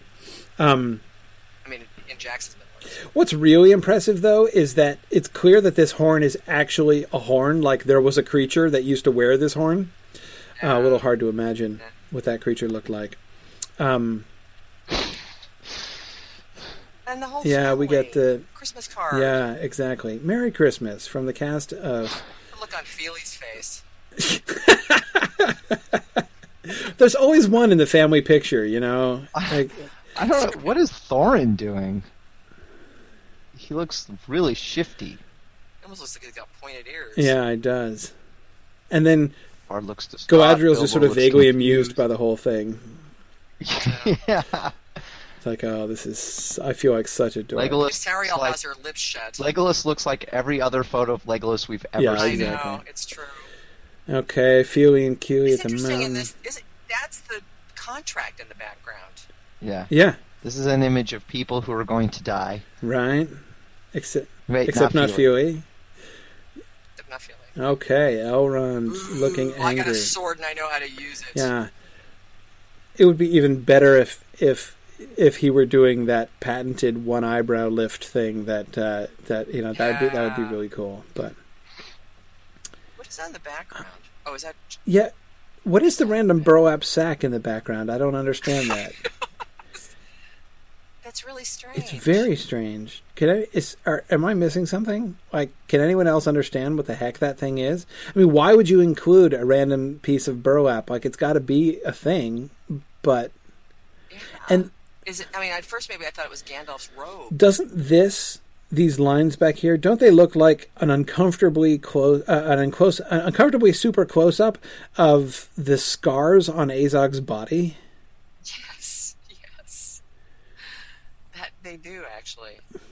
And what's down below is just like moonscape. Yeah, which is like Dol Guldur generally, Yeah, I guess. yeah. Some kind of Dol Guldurian Yeah, plateau. I don't know what that burlap bag is. It's really strange. It looks like it's on a tree, because isn't that thing right at the edge? Oh, wait. A little branch. It's thing? somebody's arm. That's a hand holding something. So this is somebody's arm. Radagast's or Gandalf's, maybe? Right? So what is that on the right side then? It looks like a little It's, tree branch. it's the Kate Neville says the remains of Radagast. Oh my god. Oh. Yeah. No, Radagast! Kevin said he thinks that these are cropped images from the calendar. So, it's, undoubtedly it's part of a bigger image. I mean, I can't imagine that somebody was laying out this as a single Yeah, image. you're right, because you can see the staple through his nose. Yeah. The centerfolds through his Exactly, nose. right. Yeah, I can't imagine somebody's like, okay, this picture still needs something. I'm thinking like a saggy burlap bag in the background. Can we? Oh, perfect. Yeah, that's great. Yeah, I think it is. It's got to be Gandalf's sleeve. So this is probably part of a larger like White Council at Dol Guldur, montage there. Okay. In battle mode. That's a really strange picture. I don't care. All I ever see are Yeah, eyebrows. That's all I ever exactly. see. Oh, that's a really A quiet cool moment juxtaposition. with me and my bow. Yeah. It is a cool juxtaposition, actually. Did- It's kind of a cool picture. This is interesting because we don't see the black arrow. No. Yeah. We never see the black arrow in any of these pictures. Man, I hope they didn't go out of their way to invent an entirely new weapon. Well, it's not new in concept, but new to the book. And introduce, actually the black arrow are these metal shafts that get fired from this windlass thing. And then it turns out, if we change our minds, Bart's just going to kill himself. What is that behind the dragon? It looks like Did a they do compass that? rose, doesn't it? What is that? Yeah, it does look like Yeah. a compass rose. I don't know.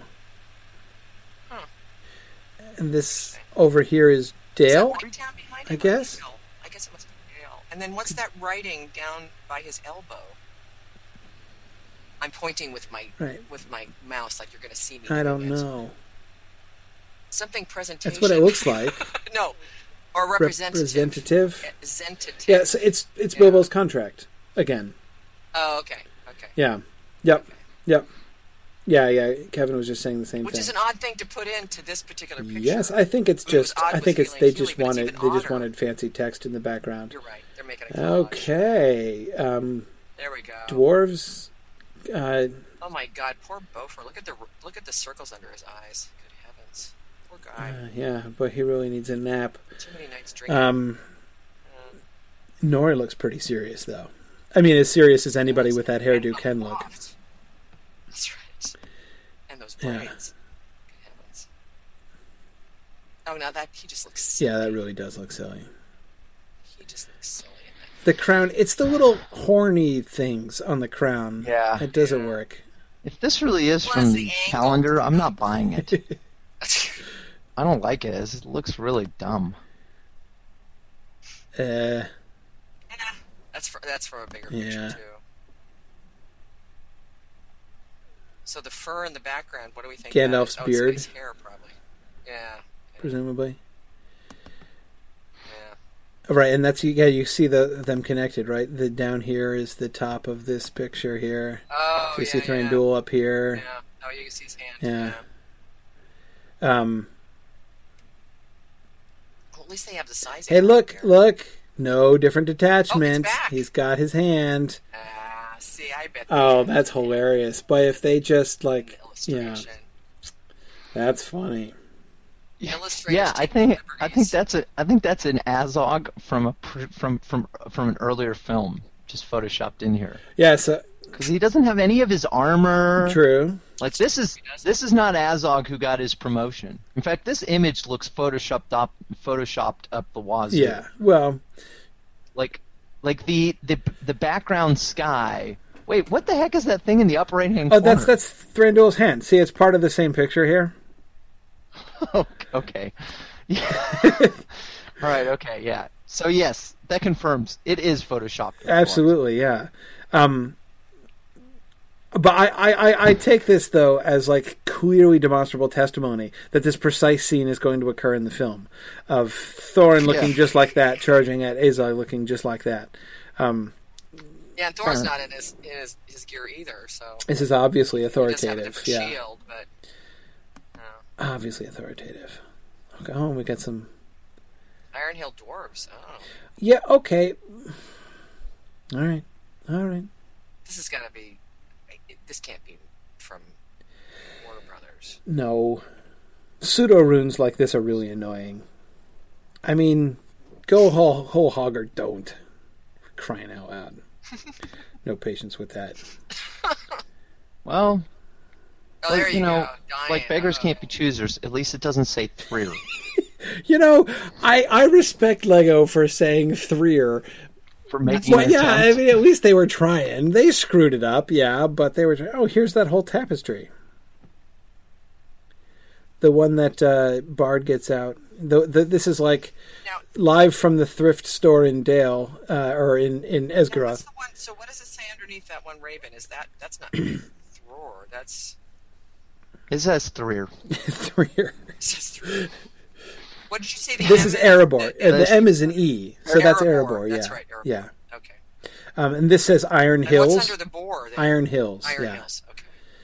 That really does say. Iron yeah. So you've Hills. got Nan and Dan here, right? And what's under the ram over on the right hand side? Arid.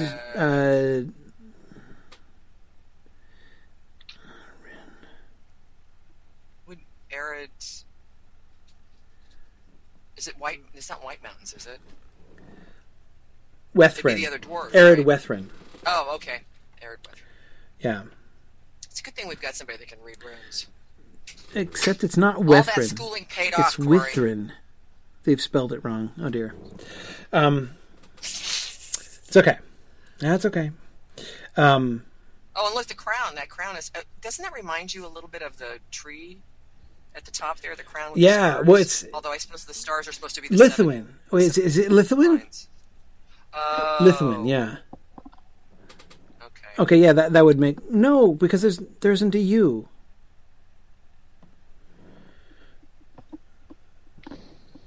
There isn't a U. I like this Yeah. thing. I do too. I'm not too thrilled about the inclusion of the Mac OS X dock on it, but other than that, I like it. I like the Durin. The family tree of dwarves, can get a little repetitive, but Yeah. If they make Yeah, it can be a little hard to ask somebody about their lineage. yeah. if they make like a mass production commercialized version of this for us to buy, I would consider buying this. Yeah, see, they. I like how they notice Owen and Glowin's dad. His name is like squeezed into the side over here. I think they're trying to downplay the fact that his name is Groin.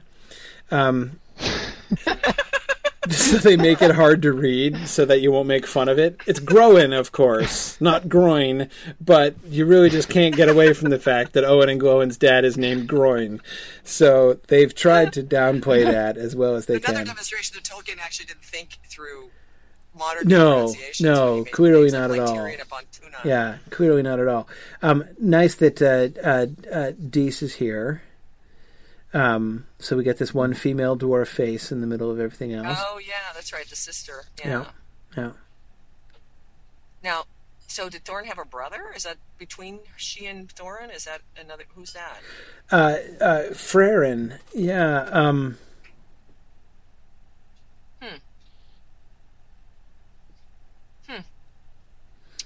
Okay, we can have a spin-off movie. Yeah, exactly.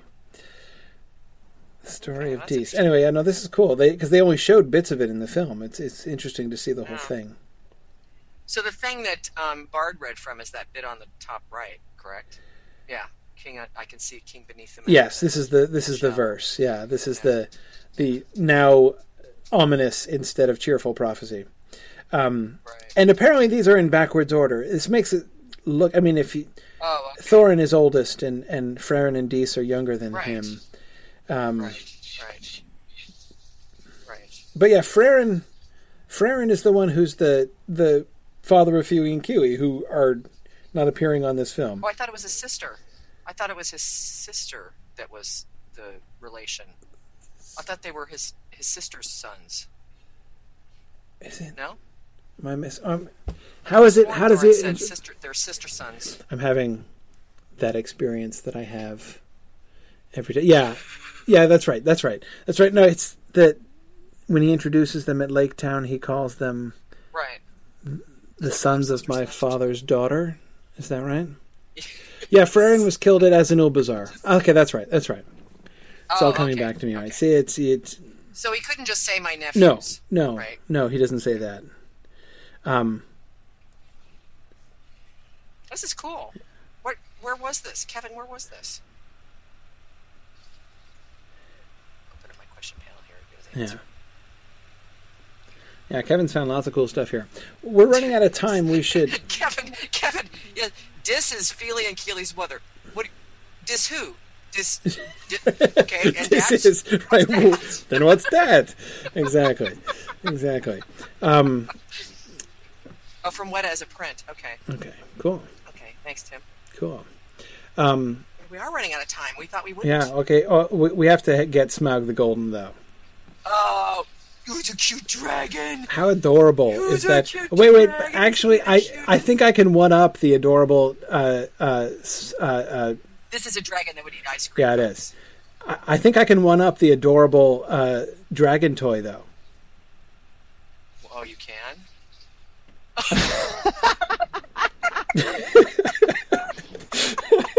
It's an adorable necromancer toy. Oh my gosh! Wow. This makes me think of those cartoons where the guy becomes really little and he's running around going, he's like kicking you in the leg. It's oh my goodness. Oh my goodness. It's almost as great, awesome as the weird glow in the dark skeleton version of the Necromancer. Yeah, no, I mean this is clearly Fellowship of the Ring prologue Sauron, right? He's got his ring. He's wearing his ring. Notice, and he's got his helmet, except with adorable eyes. With adorable eyes, he's so cute. Who's a cute druid? Oh my God. Yeah, these are fantastic. These are way better than bobbleheads, See, now these I would collect just because they're just so... Bobbleheads are passé, but these things, boy, these things. Okay, so I've changed my mind, Corey. We need a Corey oh, yeah. vinyl figure. Yeah, but this is these... I tell Corey we should get a Corey bobblehead. And we probably wouldn't be able to sell them, but we could probably give them away. I doubt it. Anyway, yeah, those are absolutely fantastic. So anyway, yeah, it's on that erudite note, we should probably. I agree with Kevin. I need these. I definitely need these. Yeah, we should. Probably this is a bummer. So we didn't actually get to do Shadow. Yeah, so this is like the fourth episode in a row that we keep saying we're planning to get around to talking about. Lots of people have been asking me about that new game, the Shadow of Mordor, and I've been not saying much about it because I, spoiler, don't have much good to say about it. But I want to give it a sort of a fair shake and actually talk about it. Well, maybe we can. We talked the other day about not wanting to go too lengthy during the webathon, but maybe we'll see. We'll see if we can squeeze in. But anyway, maybe what really needs to happen is maybe I need to buy it for my Xbox One and play it. Test it. Then you can be the authority on it. Because I'm definitely not going to. Maybe I'll rent it. That way I don't have to rent it. That way I don't have to contribute money to it. I don't really have any plans to play it. I don't have time for one thing, but yeah, I'm not inspired. But anyway, we'll talk. We definitely will talk about it. I mean, it's a segment that we should do, and we'll see. But I do want to.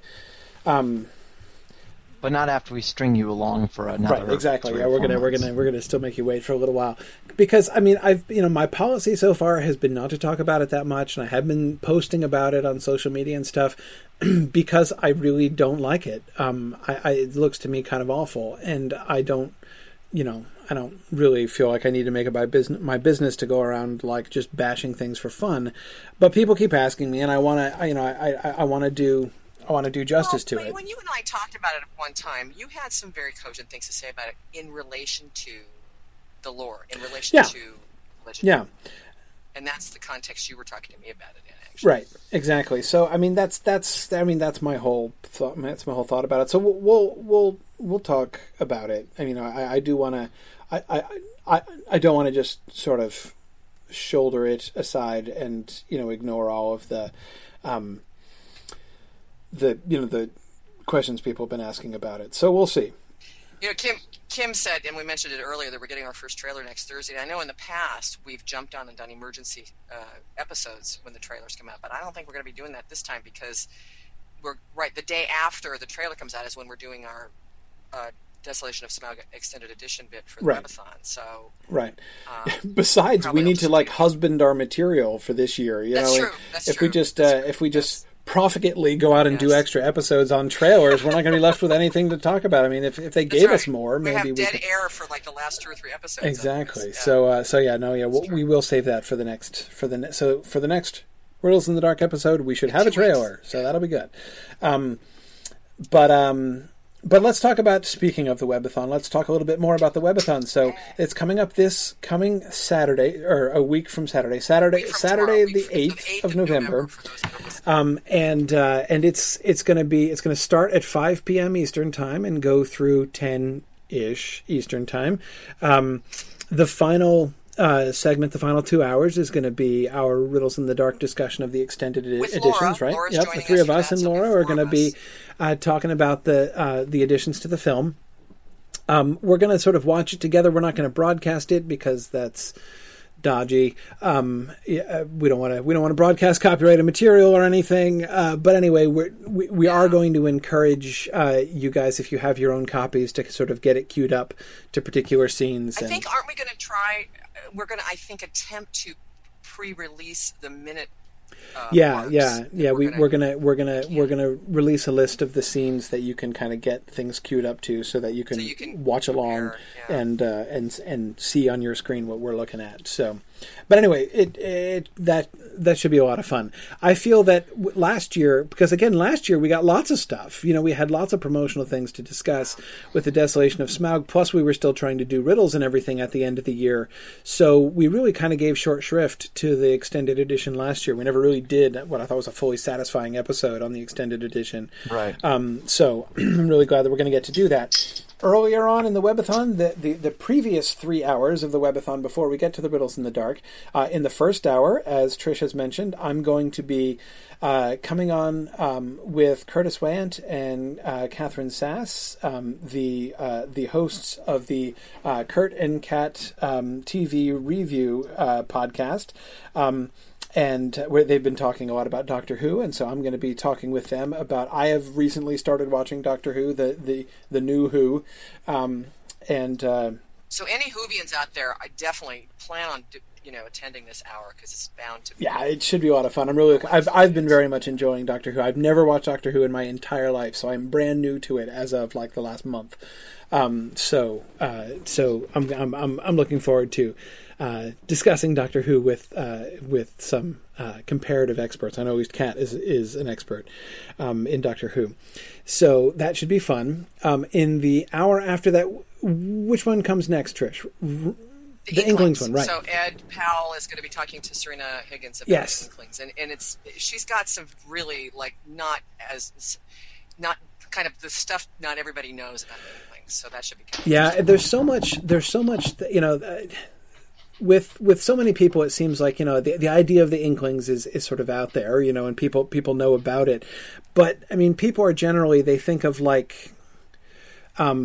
if you were to make a visual photo collage of the Inklings to represent, kind of like those word cloud images that show you how often you use particular words, right? If you did a photo cloud of the Inklings in as a representation of modern people's minds, it would be Tolkien would fill about 80% of the picture, and Lewis would fill 19% of the rest of the picture, and then the rest of the 1% would be almost microscopic images of Charles Williams and Owen Barfield, and then the rest of them wouldn't even appear at all.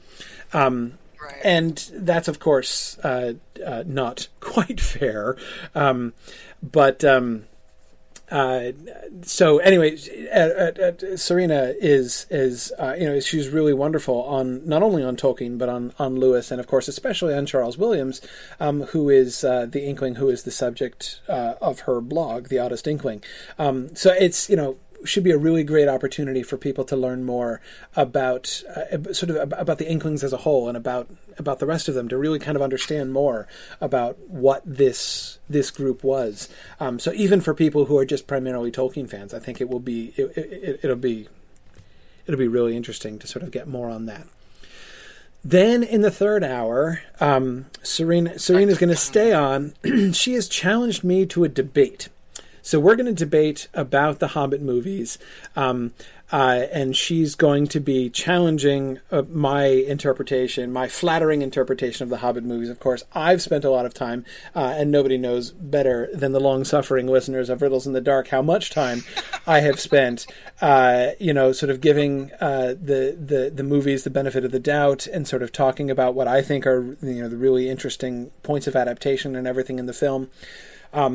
Serena Serena hates the movies, and she is challenging me on that, and is going to so has challenged me to a debate and dared me to defend the movies against her. So that's what we'll be doing in the third hour, the great Hobbit movie debate. And I know that, one of the things that we're going to end up doing also is really sort of thinking more, the two of us thinking more about many of the questions of adaptation that we've been raising, here and there, as we've been looking at particular elements of the Hobbit films. And I know that this is going to get, one of the things that I'm really looking forward to is getting the chance to kind of back up a little bit, thinking about these films as a whole, and therefore kind of sort of thinking through slightly more broadly the kinds of questions of interpretation and adaptation that have arisen during our Riddles in the Dark discussion so far. So that's going to... By the way, Laura Burkholz is moderating that, so she'll make sure there's no name calling. That's right. That it doesn't get ugly. Yeah, I hope Laura, you'll have like a yellow card, that you can bring out, if things start to get ugly in that debate. So anyway, so that's going to be the third hour, and then we'll do the Riddles in the Dark special episode with the extended edition. So that's what's going to happen in our Mythgard Academy Webathon. It is the conclusion of our Mythgard Academy fundraising campaign, which has been just phenomenally successful so far. We are just about to cross over $30,000 total raised. Which is really just remarkable, and I'm really excited about the kinds of stuff that we're going to be able to do. We've definitely continued the we're clearly able to continue the Mythgard Academy courses for another year, and we're now working on sort of being freed up to do new special projects that I hadn't thought we'd be able to get to for several years. So I'm really excited about that. We'll talk a little bit more about those kinds of things later on. I don't expect that we're going to archive the whole thing as a continuous webathon. We may be publishing excerpts from it. Yeah. But just like last year, the point is, attend the webathon. It's for the benefit of those able to attend. Yeah. But the Riddles in the Dark will be a Riddles in the Dark episode. Yes, we will definitely be and the other pieces that. may be, pieces of the rest of it may be released from time to time. time. Yeah. But it is going to be primarily a live event. So, yeah. And the other event that is coming up that I wanted to make sure to announce is the beginning of our next Mythgard Academy class, the class on Watership Down, which I am so excited about. Been waiting to do Watership Down for a really long time, and we're starting the Watership Down class this coming Wednesday, on Wednesday, what is it, the 5th, I think? November 5th, yeah. So we're going to be doing the first half of Book 1 of Watership Down, the first 11, I think, chapters of Watership Down for this coming Wednesday. And I want to make a general plea. Anyone who has seen the Watership Down cartoon movie and not read the book, please don't judge the book by the movie. I actually, it'd be interesting. The Watership Down film, actually, I think is a really fascinating kind of thing. I'm probably going to add an extra. I might add a bonus week onto the end of that class to talk about the film, because it's to me a really interesting thing. It's not a film which wildly violates the plot of the story. It's comparatively faithful to the story of the book, and yet they manage, in my opinion, to entirely wreck the spirit of that story. The fact that people emerge from that film thinking that Watership Down is dark, terrifying, and depressing is just abominable, the way that film manages to accomplish that, and yet while being, in superficial ways, relatively faithful to the story as it's published in the book. So I will be very interested to... I think that adaptation is dreadful, and I will be very interested to have a discussion at the end where we talk about wherein its badness consists, because I think it's a really fascinating kind of test case for adaptation stuff. So anyway, but Watership Down starting this coming week. So again, Wednesday at 9:30 p.m., same time that we've been, the same day and time as in the Dune class. We're gonna keep going with that. And those are the main things going on right now. Yep. Okay, so thanks everybody for being with us, and we look forward to getting back with you in another 2 weeks. As I said, we'll have a trailer coming on there, and who knows, maybe there will be an even more implausible, adorable little doll of the Witch King that we can look at for next time. So we can always look for. Bolgar Azog. Yeah, they totally deserve this kind of treatment, I think. Anyway. Thanks for listening, everybody, and Godspeed.